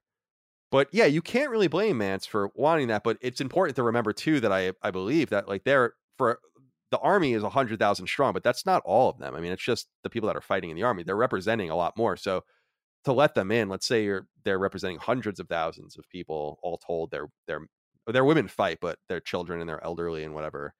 It's a lot to ask, but it's not a huge surprise nonetheless to be asked that. I mean, what else do you want them to do? They know that they can't fight and win. And so I enjoy that as well. And yeah, seeing Stannis come in, I had totally forgotten about that. In fact, when like you see the horses and it's kind of hard to identify their flags in the first shots, I'm like, who the fuck is that? I don't remember this. And I'm like, oh yeah, it's Stannis and Sir Davos. And again, as you said, and as we noted earlier, seeing just the different combinations of characters. Now Jon Snow with Melisandre and like all this. It's cool. And I often wonder with shows that last this long, how, like I've wondered that with Battlestar Galactica and others where it's like characters kind of just stick with each other. You think about in Battlestar Galactica #6 and Gaius, like they're just always together for seasons. They're just together. Is it a relief to get away from that person, or is it difficult because you get so used to working with that one person and working off that person, and they're kind of like shaking it up finally? So it's pretty exciting from that perspective, just as the script takes its course. I now want to go across the Narrow Sea, go to Braavos and all these other locations. I'm curious, first of all, what you make of the introduction of the Iron Bank, which is probably one of my favorite parts of the story, although they just touch on it briefly. They obviously reject Stannis, at least at first. But this idea that is touched on in the third season as well, when Tywin is talking about their money situation, and it actually might be in this season. No, in fact, I think it's in this season when he tells Cersei that like our gold store, like our mines haven't even produced gold in 3 years. Like we're basically broke. I found that fascinating because they're basically creating their own currency. It explains a lot about how they are so rich. It's because they are literally mining the money and digging it out of the ground. So that's obviously a huge advantage to them. But I love this idea of these people that do not give a fuck. They really don't. And I like how they make it seem like they play up this idea that they're just faces. Like it's just a group of people and then another group of people and so on and so forth. And Stannis goes to the Iron Bank and they make him wait for hours and they reject him and they just say no and they don't care. I like this idea of there being a higher power. This is like I would love to know more about this, and we do, but I'd love to know even more about the Iron Bank. It reminds me of my story that I made up for Star Wars when we did how we would have written a Star Wars sequel. I love that one. And thank you. And I have this idea of like having a corporation involved and like what that looks like, corporate might and money, just that angle. And this brings in that angle, like that even in this fictional old world, the be all end all is money. And they are totally affixed only to that and only to what will pay them back their investments. So what do you make of the Iron Bank? Yeah, man. I mean, what is going on with Braavos? I'm so interested in Braavos. I always want to know more. You have the House of Black and White, the Faceless Men, the water dancing, the dancing masters, the swordsman's ship, the Iron Bank. There's so many crazy things. Why isn't this like King's Landing? That's what I keep asking myself. Why isn't this the center of everything? Sort of that everything rotates around. But the Iron Bank was handled really cool because, again, they leave Stannis and Davos waiting. When they finally do come out, they're very unassuming. They're not fancily dressed or of great stature. There's no pageantry there because the power is the money. They don't need to act like that. In fact, they're very unassuming looking dudes that come out. And the guy that Davos and Stannis are having the exchange with doesn't have a care in the world. He's that there's a root to that power and the money. And what you said, it's not about King's Landing or the Ironborn or Dorne or, the North. It's ExxonMobil, right? It's like, It's the corporation. It's the Bank of America. It's the money that rules everything. Yeah. And that's the head of the food chain. That's the top of the food chain over there. And it was interesting to see that and get a little glimpse of that world. And then, of course, that sets the wheels in motion for Davos to get Salladhor Saan, hire his fleet back, and actually build an army so they could go to rescue the Wall and the Night's Watch and the Brotherhood. So that was a really interesting chain of events. But I love seeing, and again, the season ends with Arya heading to Braavos 2. She gives a sailor the coin, and she's taken to, she's sort of revered and saying, yeah, of course. Like, there's like a mystique. Like they're like, it's cool. Like they all somehow know. So cool. Yeah, it's neat. I need to know more about Braavos. So I hope we do. I don't remember where it goes from here. I do remember a couple of characters later in the run of seasons heading to Braavos again, but I hope we learn more about it because it's very interesting. People have written in about this. I think this is true, that there's like a shit ton of exterior stuff written about Game of Thrones that is all about all of this stuff, that I think is part of the reason why the new books haven't been written, is because he kind of got George Martin, I don't know if he was writing or just approving, just kind of getting obsessed with like the encyclopedic stuff and like getting all the official stuff. And of course he was making hand over fist money and all the rest. That doesn't hurt. But it's so my hope is that if I do relent and finally read the books I'm trying, that maybe I'll be able to, because I don't want to go into those books first. I feel like that's poserish and stupid. Like you really got to read the core material first. That would be like reading the Silmarillion or something. Yeah, exactly. Yeah, exactly. Silmarillion, I can never say it without having read The Lord of the Rings. So I'm trying, but I know that stuff's out there, and it really adds all that stuff, and it makes me excited to put, although a little daunting, to put in the legwork to like earn that, as it were. Yeah, but it's nice to know the world building is there. Indeed. Yeah, for sure. Let's stay over there finally and talk, and there's other things we can talk about if you'd like, but the last big thing we need to talk about, of course, is what's going on with Khaleesi Daenerys as she becomes the breaker of chains more and more, and she's freeing all of the slaves, and I like some of this stuff. That there's a few things that worth touching on, I think, and I'll throw it over to you. But one is just kind of the betrayal she experiences near the end, and the betrayal that I think the audience kind of feels on her behalf, because you don't really see it coming. And of course, I also dig this entire angle of the complexity of freeing slaves. I think that it's interesting that they get into that, about how some people want to go back to being slaves, and some of the slave masters want their rights back and their funeral rights and all of these kinds of things, and kind of how she's trying to balance this idea that maybe she needs to seriously reinforce her foundation as a ruler in this other foreign land before she gets any further, because she's so eager to cross and do all these things and take back her throne, but she's becoming, instead, being more comfortable being the queen of this foreign land, and this having these old sellswords that now follow her in two different groups, and these ex-slaves. It's really interesting, but at the same time it's frustrating because it seems so unimportant right now to what is going on in the main story, but it obviously isn't. And then there is a couple other things worth noting too. I thought that the scene with her dragons getting locked away was sad in some weird way. I don't know why it's sad, because they're fucking dragons. And I dig the love kind of brewing between Grey Worm and her translator, which I think is cute to watch as well. So talk to me a little bit about how you feeling about what's going on with Daenerys. I mean, anything you want. Yeah, Grey Worm is so badass that he could still feel, even though he's an Unsullied, he could still, like, that's the very definition of power. He might be the most powerful person in Westeros and Essos, which is amazing. Yeah, this is a really interesting one. This might be my favorite bit for Daenerys, because, she commands this massive army of Unsullied, right? She's got wonderful commanders, some of the best fighters in the land, and Ser Jorah and Grey Worm and Barristan and Daario and the Second Sons.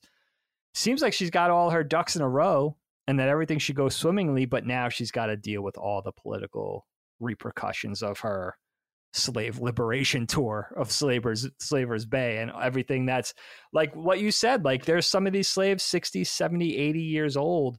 This infrastructure, the way they live their lives in this part of the land, this is all they knew. This was, even though it's not sort of by Westeros or by Western standards in this world, it's not proper or the way it should go.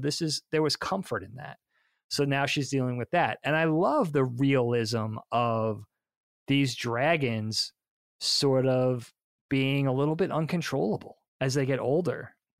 They're murdering livestock. They're murdering children. It's a little more realistic than, this Rydia in Final Fantasy, where she could just call on animals and they do her bidding. Like, they're wild creatures. Jorah warns her of that. I don't know if that was early this season or late last season, but where they're still dragons and you're the mother of dragons, but this might be kind of tough going as they get older to control these wild beasts. I love the realism of that, where she actually, one's sort of off on its own. They don't even know where it is. And the other two have to be locked up before they murder any more people or, take any more money from these poor people and livestock. So I like the fact that she's dealing with all these political repercussions and actually having to not just be a liberator now, but actually be a ruler. And she says, well, I'll rule. And it's hard. She's seeing lines of people. They all have their problems. I love that one thing where I guess she comes into the last slaver city. I guess it's Marine, where they kind of try to warn Daenerys away by having the crucified kids. Right. For 160 miles every mile, like as mile markers or whatever. And the way that just adds fuel to her fire. She's like, oh, fuck that. And they send out the champion who's. Yes. So that's a great Daario moment. By the way, very confusing because Dario's a new actor in this. Yeah, season. I don't know. It's funny because Micah looked into that because she's like, I didn't realize that either. I'm like, and apparently like the actor himself doesn't know why he wasn't brought back. Oh, really? Yeah, like the original guy. Yeah, that's what he says. I don't. I heard he was a rapper as well. That original guy. This new guy, I remember being very confused by it, and actually probably stupidly thinking this was another character or something. And what happened to the other guy? Not realizing it was the same guy. But this new Daario, he's great, but he looks like Shia LaBeouf to me. I cannot look at him and not think of Shia LaBeouf. So, but yeah, I thought this was a great one for. Probably my favorite of Daenerys and Jorah. And then, of course, the tragedy, Kyle, I was thinking of you because Jorah gets found out from Ser Barristan and then from Daenerys that he was spying for the Baratheons. And I was really thinking about you because I know your love for Jorah Mormont, but I was thinking, like, I was kind of frustrated because I was thinking, how else could he have handled it? Why didn't he come clean before he was found out? Because by the time he was found out, he was on the up and up. He kind of corrected his wily ways and he was on the straight and narrow. He wasn't betraying her anymore. But I would imagine maybe it would have went better if he said, look, I was kind of like spying for the Baratheons. And once I got to know you, I thought better of it, that type of thing. But he's dispatched. She's like, get out of here by nightfall. Or you're fucked. I'll kill you. And so you feel so bad for Jorah in that moment. It's like, oh man, but he was good now. Yes, he was a shady character in the beginning, but he's good now. So I wish I do wish he could have handled it differently. It's not the last we'll see of Jorah. I will say that. But and it's very interesting how that plays out. But I do feel like she's down a commander. She's down to Barristan, Grey Worm, and Daario now. Indeed. And it leaves us in a interesting spot as far as the viewer is concerned, because we have a few things in motion right now. Of course, the Barristan thing is interesting just because there's such tension between those two characters. That's kind of relieved, like steam there. Not in the way you might want it to go, although I don't mind either character. But we have, as we noted, Brienne versus the Hound, and Arya's on the run, and Tywin kills Tyrion, and Varys helps him escape, and Arya presents the coin to get to Braavos, and there's just a lot kind of hanging out. I'm curious if there's anything we didn't touch on that you wanted to talk about. There was one. And Game of Thrones does this sometimes. We talked about a little bit about the Turncloaks with the host of the Brotherhood that kind of holds up at Craster's and betrays the Night's Watch and everything like that. And you get that one character of Carl, the dagger guy, right? And we didn't talk about Jon Snow, so this is a good opportunity to talk about Jon Snow in this season a little bit more. Sure. But Jon Snow is almost killed by this dude. And this guy is basically a cutthroat from like Flea Bottom or something, and he's just in charge of Craster's sort of whatever host of these turncoats that Jon Snow takes a small group, Locke and some other guys, to basically liberate this place. And Jon Snow's this, he's one of our primary characters. He might be the main character in the show, and he's almost killed by this cutthroat if this girl didn't just interfere. And I thought that was really interesting because it makes me realize, like, oh shit, like it adds to the realism of the show. In other words, does that work the same way for you, where it's like it's not this lordly, it's not Jon Snow fighting some other, the equivalent of Jon Snow on the opposing side. It's like some guy you would never expect to get the upper hand of Jon Snow, and he almost kills him. Yeah. So that was another thing where it's like a reminder of this show where it's like, wow, anything could really happen.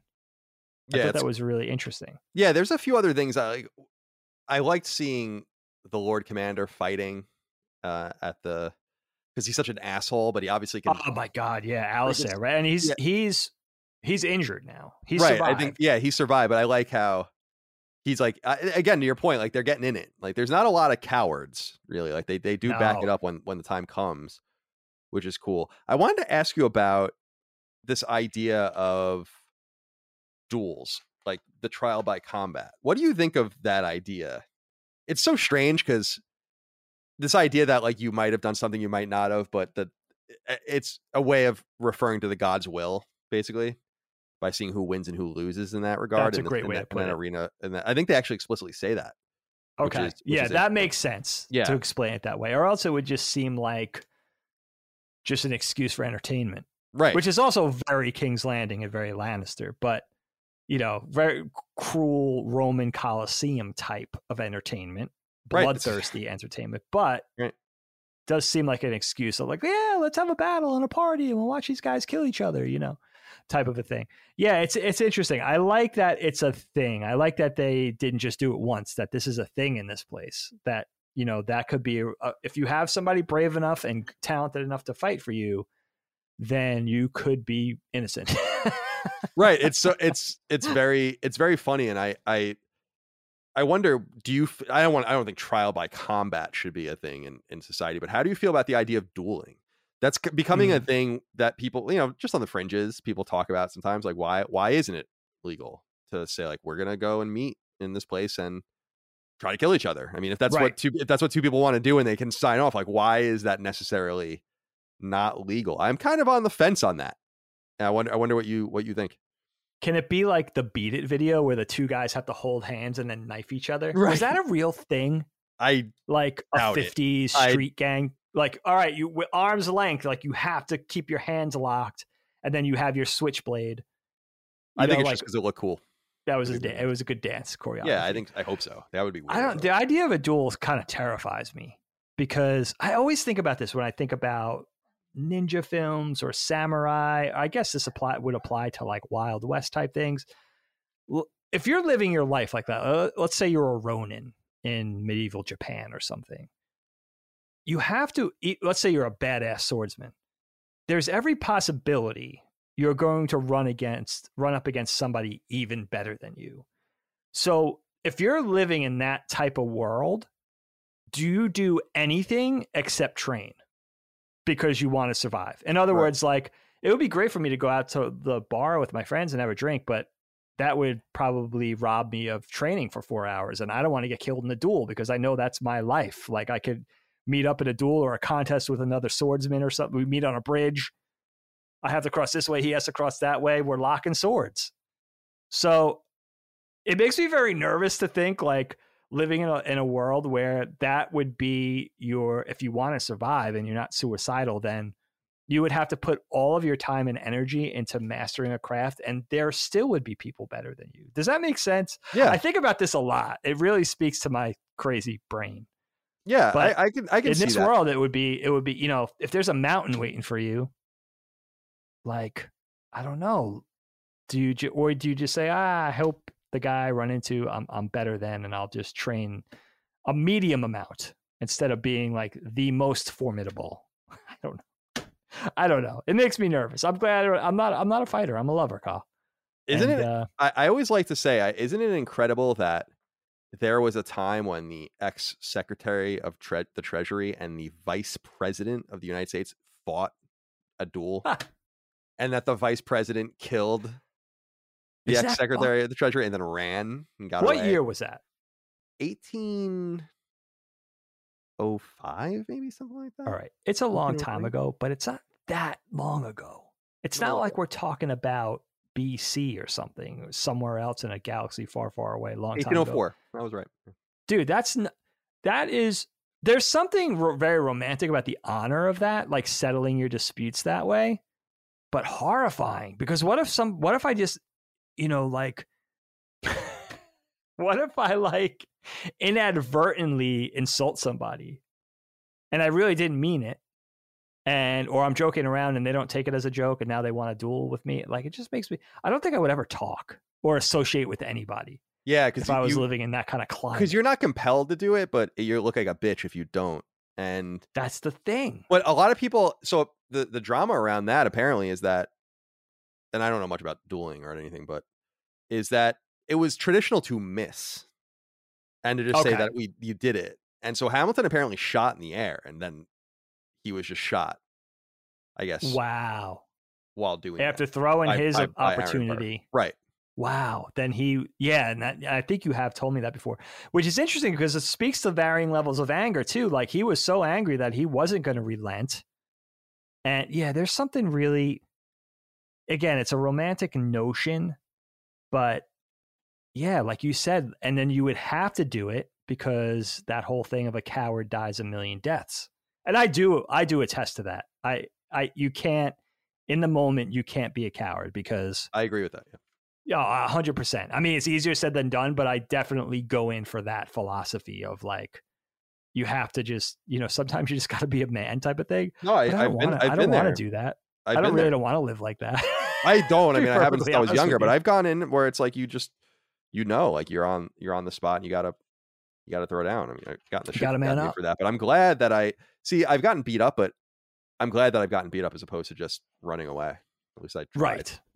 Right. Can't live that down. Another thing I wanted to touch on was this idea of, they talk about old houses and how houses come and go. I find this fascinating that houses are created. They mentioned a couple of seasons ago with Sir Davos, for instance, that he created it when we talked about it on the show, his own crest with the onion, and he is the Onion Knight or whatever. And I like this idea of houses coming and going based on their favor with the powers that be and the money they create and perhaps the investment decisions and the land they own and all this. That might be the most fascinating stuff to read about, are all the different houses and how they all kind of combine in. Are you into the lore like that as well? Definitely.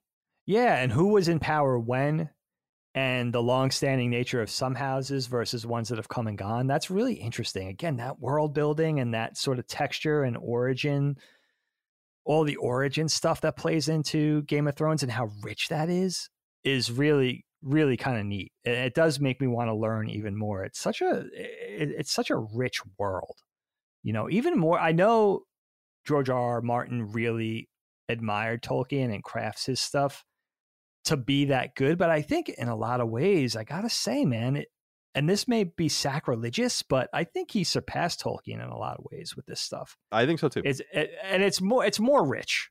There's more to it, and it's different. It's not, dwarves and elves and hobbits and that sort of thing. So it's different. So you don't have to compare them. It's a little bit of apples and oranges, although they're both high fantasy, I guess. Which makes it cool because those differences make them unique in their own right. But yeah, I think it's so good. And the fact that I just imagine how good the books are. I know we talk about the books, but I just imagine how good they are because it's hard to capture how good the printed word is in film or television. It's just really tough. So I imagine they're better. So that's what makes it so alluring. It's like, yeah, I want to get there, to turn these pages and read more about Oberyn and Jaime and all these characters that we love, Brienne. So I definitely will. I think I'm going to wait until we're done. We got 3 more to do. No, we got 4 more to do after this. So I think I'm going to wait because I don't want to, it's one thing to talk about the show and not be encumbered in a way by the books.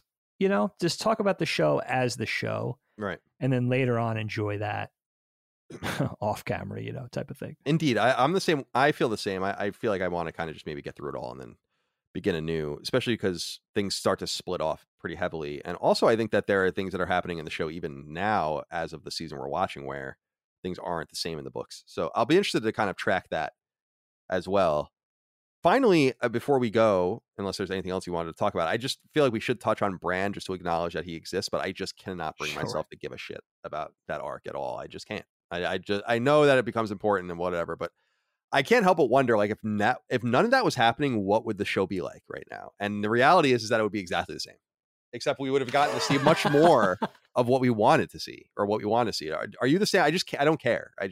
I don't care about Bran. Yeah, I feel bad saying it, but I do feel like you do. And I've listened to guys and girls talk on YouTube and different podcasts about how much they love this arc, not just in this season, but over the course of the entire show. And there's just something about it that is a little dull for me. You know, you have Bran, you have Hodor, you have Jojen and Mira. Of course, we lose Jojen this season, so RIP. And, you know, I love the young sort of wizard characters. I think that's a really compelling angle. We talk about Param and Param. We talk about Raceland and Dragonlance. I love a wizard that's not old. I think that's really neat. But Bran and Jojen basically had the same power, so we still have Bran. So that's okay. But, I think the most compelling thing is the warg thing with Bran, that he could go into the wolf and he could go even into Hodor and control Hodor. And I think probably the most compelling bit in season 4 for me was Jojen warning Bran, like, you're doing this too much. You're warging too much. You're going to get stuck in there and you're going to lose your humanity, which is interesting because, again, talking about the world building and how all this stuff works, knowing that you shouldn't do it for too long. You know, wisdom says use the wolf, but then, don't, if you're hungry, don't go eat as the wolf because you can't sustain yourself that way, even though it feels good. So I liked learning a little bit more about how that magic, quote unquote, magic works. And then, of course, they get to the three-eyed raven. We get the children, or whatever they call themselves, which are like those foundling, original, ancient race that, she was throwing like electric balls. They look like little sprites, but they were kind of normal sized. Right. The closest you would get to an elf, I guess, in Game of Thrones. So it was interesting. But yeah, for the most part, pound for pound, I agree with you, Kyle. There's something about this specific arc. It's like when it cuts away to Arya and the Hound, or Daenerys, or Jon Snow up at the wall, whatever's going on in King's Landing. It's great. And as soon as it cuts to Bran and his traveling companions, like, oh God. And there was that one heartbreaking moment too where Bran is like kind of huddled up against a tree. Jon Snow and his guys are liberating Craster's, and he's right there. He's looking at him. It's like, oh, they're gonna reunite, and they don't. They have to leave. So that was another bittersweet moment where the brothers were so close, but they don't do. They kind of tease it. They tease it out like, oh, they're gonna reunite right here, and then at least Jon and Bran will be together, but it doesn't happen. Although they see Bran sees Jon. So that was kind of a neat way that they handled that. But yeah, it's funny. I don't know why I feel bad for thinking that, because I want to enjoy it all, and it's not terrible. I think it just pales in comparison to all this other wonderful stuff that's happening and all these wonderful characters. Bran is not, I don't want to criticize the acting. I think it's just the character for some reason. It's not, and it gets worse with Bran. I do remember that. Right. It actually gets a little worse too, yeah, it's just not interesting. So. He's not attached to anyone that's truly interesting. Like, we like Hodor, but we don't. I mean, Hodor is not. Yeah, Hodor is interesting. I like he's not a character. I like this. No, he's just kind of like this. You love Hodor, but he's just kind of a big idiot, type of thing. And that's his charge, is to physically defend them. And Osha and Recon or somewhere else, so it's just the 4 of them now, the 3 of them. So yeah, not the best. Maybe it'll get better in season 5. I don't remember, but I don't think so. Well, we'll get there shortly. Is there anything else, Dig, before we wrap it up? No, I think we did it. I hope. Yeah, we did the best we can. It's very it's hard. It's hard. I mean, it's hard to talk about it. It's hard to talk about this stuff. It is. It's hard to cover all your bases. This is the type, we always talk about this, right? Podcast stops. We say goodbye till next week, press stop. It's like, oh shit. You have those oh shit moments where it's like, I should have mentioned this. But it really is hard to cover all your bases. But I think with Game of Thrones, you're doing okay if you just really cover the characters, because it really is all about the characters, and from the characters spring the settings and the events and all that kind of stuff. But the characters, that's where it's really at with Game. So, and I'm having fun, dude. I watched this season probably a couple of times. So probably 4 times in all now. So that really, there's a lot of things to watch right now. And I just keep watching Game of Thrones. So that speaks to the power of Game of Thrones. Right on. I agree. And we'll return back to it. And you said something controversial about this being better than Tolkien. And I agree. I mean, I don't know if it's that controversial. At least his stuff is done. I guess you can say that. And that's nice. But yeah, I don't know. And you can't really compare until you read it on the written page, right? Because Tolkien has, I love The Hobbit. The Hobbit is like one of my comfort books. It's written with such a warmth. The trilogy as well, but in particular, The Hobbit. Now, I don't know from Adam what George R. Martin's writing style is. So I can't really compare until I compare that, until I compare the pages and the books. But yeah, just pound for pound with the story and the characters and everything. Yeah, I go for Game of Thrones over Lord of the Rings right now. I'll be honest. Well, I agree. I'm excited. We'll return to Game of Thrones in the coming weeks, of course, and you can listen to Knockback as always out of order as well. So it doesn't really matter when we post it. You'll listen to it when it goes live. Dagan, let's end every episode, or let's end this. I've done that a few times in a row, I think. Let's end this episode like we do each week with a dad joke. I love this one, dude. I was just laughing to myself reading it again. Kyle, did you hear Bruce Springsteen changed the lyrics to one of his classic songs? What's he going to change next? His hair, his clothes, his face.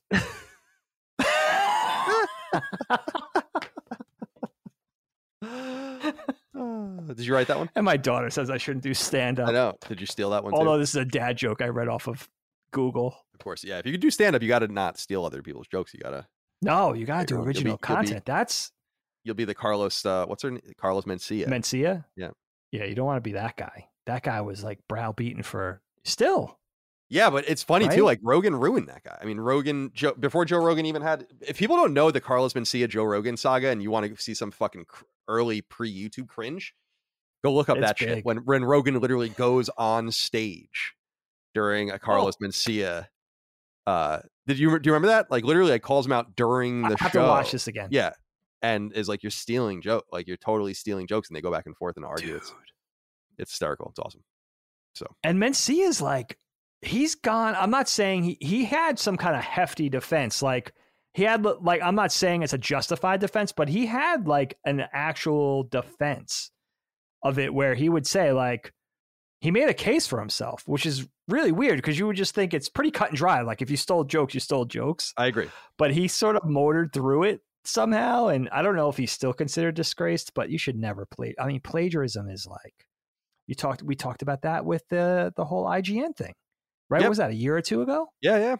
Right. I did the whole interview about that as well. Yeah, it's funny because I feel like with anything like comedy, or it's just like, how hard is it to have a unique thought? That was my argument with the guy that plagiarized at IGN. I'm like, what you are doing is harder than writing a review. Like, it's comical how easy you're gonna get caught. That's the thing. You are stealing jokes, stealing stuff off the written page, art. You're going to get busted. It's going to happen eventually, especially with the advent of the internet. You're not protected anymore. Like if somebody flips through a library book, like all the information's out there at our fingertips, my friends. Do not plagiarize. No, have an original thought, for God's sake. It's not that hard. All right. As I plagiarize every single dad joke on every single episode. Well, nonetheless, Steak, it was good to see you and good to be with everyone out there. Thank you so much for your love, kindness, and support of all things Knockback, our retro and nostalgia podcast. You can support it on Patreon, patreon.com/laststandmedia. Please continue to leave us nice reviews on iTunes and elsewhere. If you listen on free feeds, we appreciate that. You can, of course, follow us on YouTube. Some of you like to watch the video version of this, although most of you, vast majority of you, still listen. Again, I've said it before. It's so funny to watch how people consume the shows. It is interesting. And this show is per capita the most audio centric of all of our shows. So that's always interesting to me. But if you like the video, come and join us and stare at us. We're handsome. So that's it. Dagan, appreciate you. Appreciate all of you out there. Fun. We'll see you next time. Goodbye. Goodbye.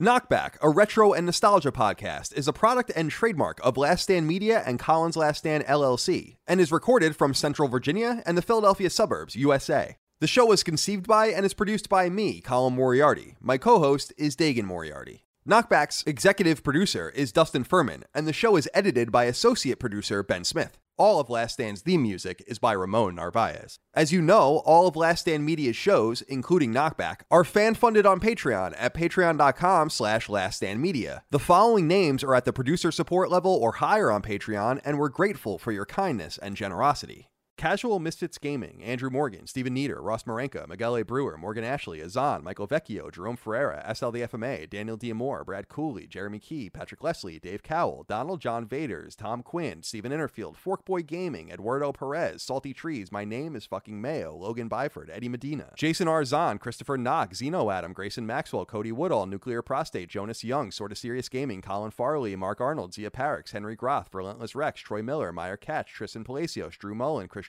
R., Jad Rita, Benjamin Muma, Patrick Skipper, Sweaty Mitt, Chris Kelly, Dustin Graff, Peyton Stone, Jalapeno, Josh Hallen Rui, Tyler Watkins, Michael Buffle, Troilus True, Dan Root, Talisman, Christopher, Randall Halsey, Nuke Dukem, William Holbert, Josh Godfrey, Kulike Souza, Betty Ann Moriarty, Daniel Johnson, H-Trons, Antonio C., Jay Getter, Bjorn Campbell, Jeff Mercado, Gregory Slavinsky, Jordan Gale of Fortuna, John Zeal, Boots, Tyler Brown, Megadet, Poot, Gavin Newland, Saul Balcazar, Brian White, Raul Melendez, Eric Harden, Alex Bolton, Matt Flowers, Kinnums, Joseph Baker, Rodney Coleman, Cruxes, Chris Moore, Caswell, Chris, Dave Alvarez, Will Hernandez, Chris Galvin, Justin Gonzalez, Mason Cadillac, Ollie Fritz, Zach Allum, Kyle Hagel, Colin Love, Daryl E. Naiman, Ryan R. Kittredge, Toby Ryland, Michael S., David Bostic, Stewie 108, Patrick Montgomery, Simon Dunbar, Dallo Rodriguez, Damon W., Fat Houdini, Richter 86, Steve Hodge, Ian Bravo, Barrett Boswell, Christopher DeVio, Chris Morton, Johnny Waffles, Roto 24, Jonathan Coach, Sean Mason, Josh Gravelick, Jordan Town, Brian Chan, Organic Produce, Shane St. Pierre, Carlos Algarit, Dominic, Mike Menzel, Richard Hebert III, Miranda Grubba, Josh Yeager, Martin Beck, Gavin, Joey Andrzejczyk, Nathan R., Joe McPartlin, Gary Cavallo, Christopher Moore, Jacob Bell, Dennis Uzel, Lou and Ray Loper, Jonathan Cortez, Dylan Burns, Jason Lusky, Malachi Wall, John Schultz, David Chestnut, Anton K., Alan Tremblay, Tyler Bello, Ryan T. Mandel, Tony Zaniga, Sean Battershall, Robbie Hensley, Alex Cabrera, Lennon Brixey, Hugo's Desk, Peter Reynolds, Anthony Vasquez, Adam Kinniston, The Rose Experience, and Grizzled Veterans Media, Tyler Goodwin, William O'Carroll, Jorge Powell, Jesper Jansen, Max Cannon, Phil Crone, Throw 7, Adam Nix, Josh McKinney, Michael Gates, Alex Gates, Ryan Robertson, Sean Chandler, Lockmore, Gio Corsi, Joey Gonhaliger, Gerald Pennington, Justin Wagaman, Brent Lindquist, David I. Colucci, Paul Joyce, Passive Pixels, Edwin Castillo, Chad Lewis, Enrique Perez, Joshua Smallwood, Spencer Brand, Don Lee, John Cordero, Keith A. Lewis, Ashley Carlson, Marius Garson Peterson, Ryan Greenwood, Tyler Harris, Matthew Purdue, Patrick Harper, Mad Mock Media, and Jonathan Rice.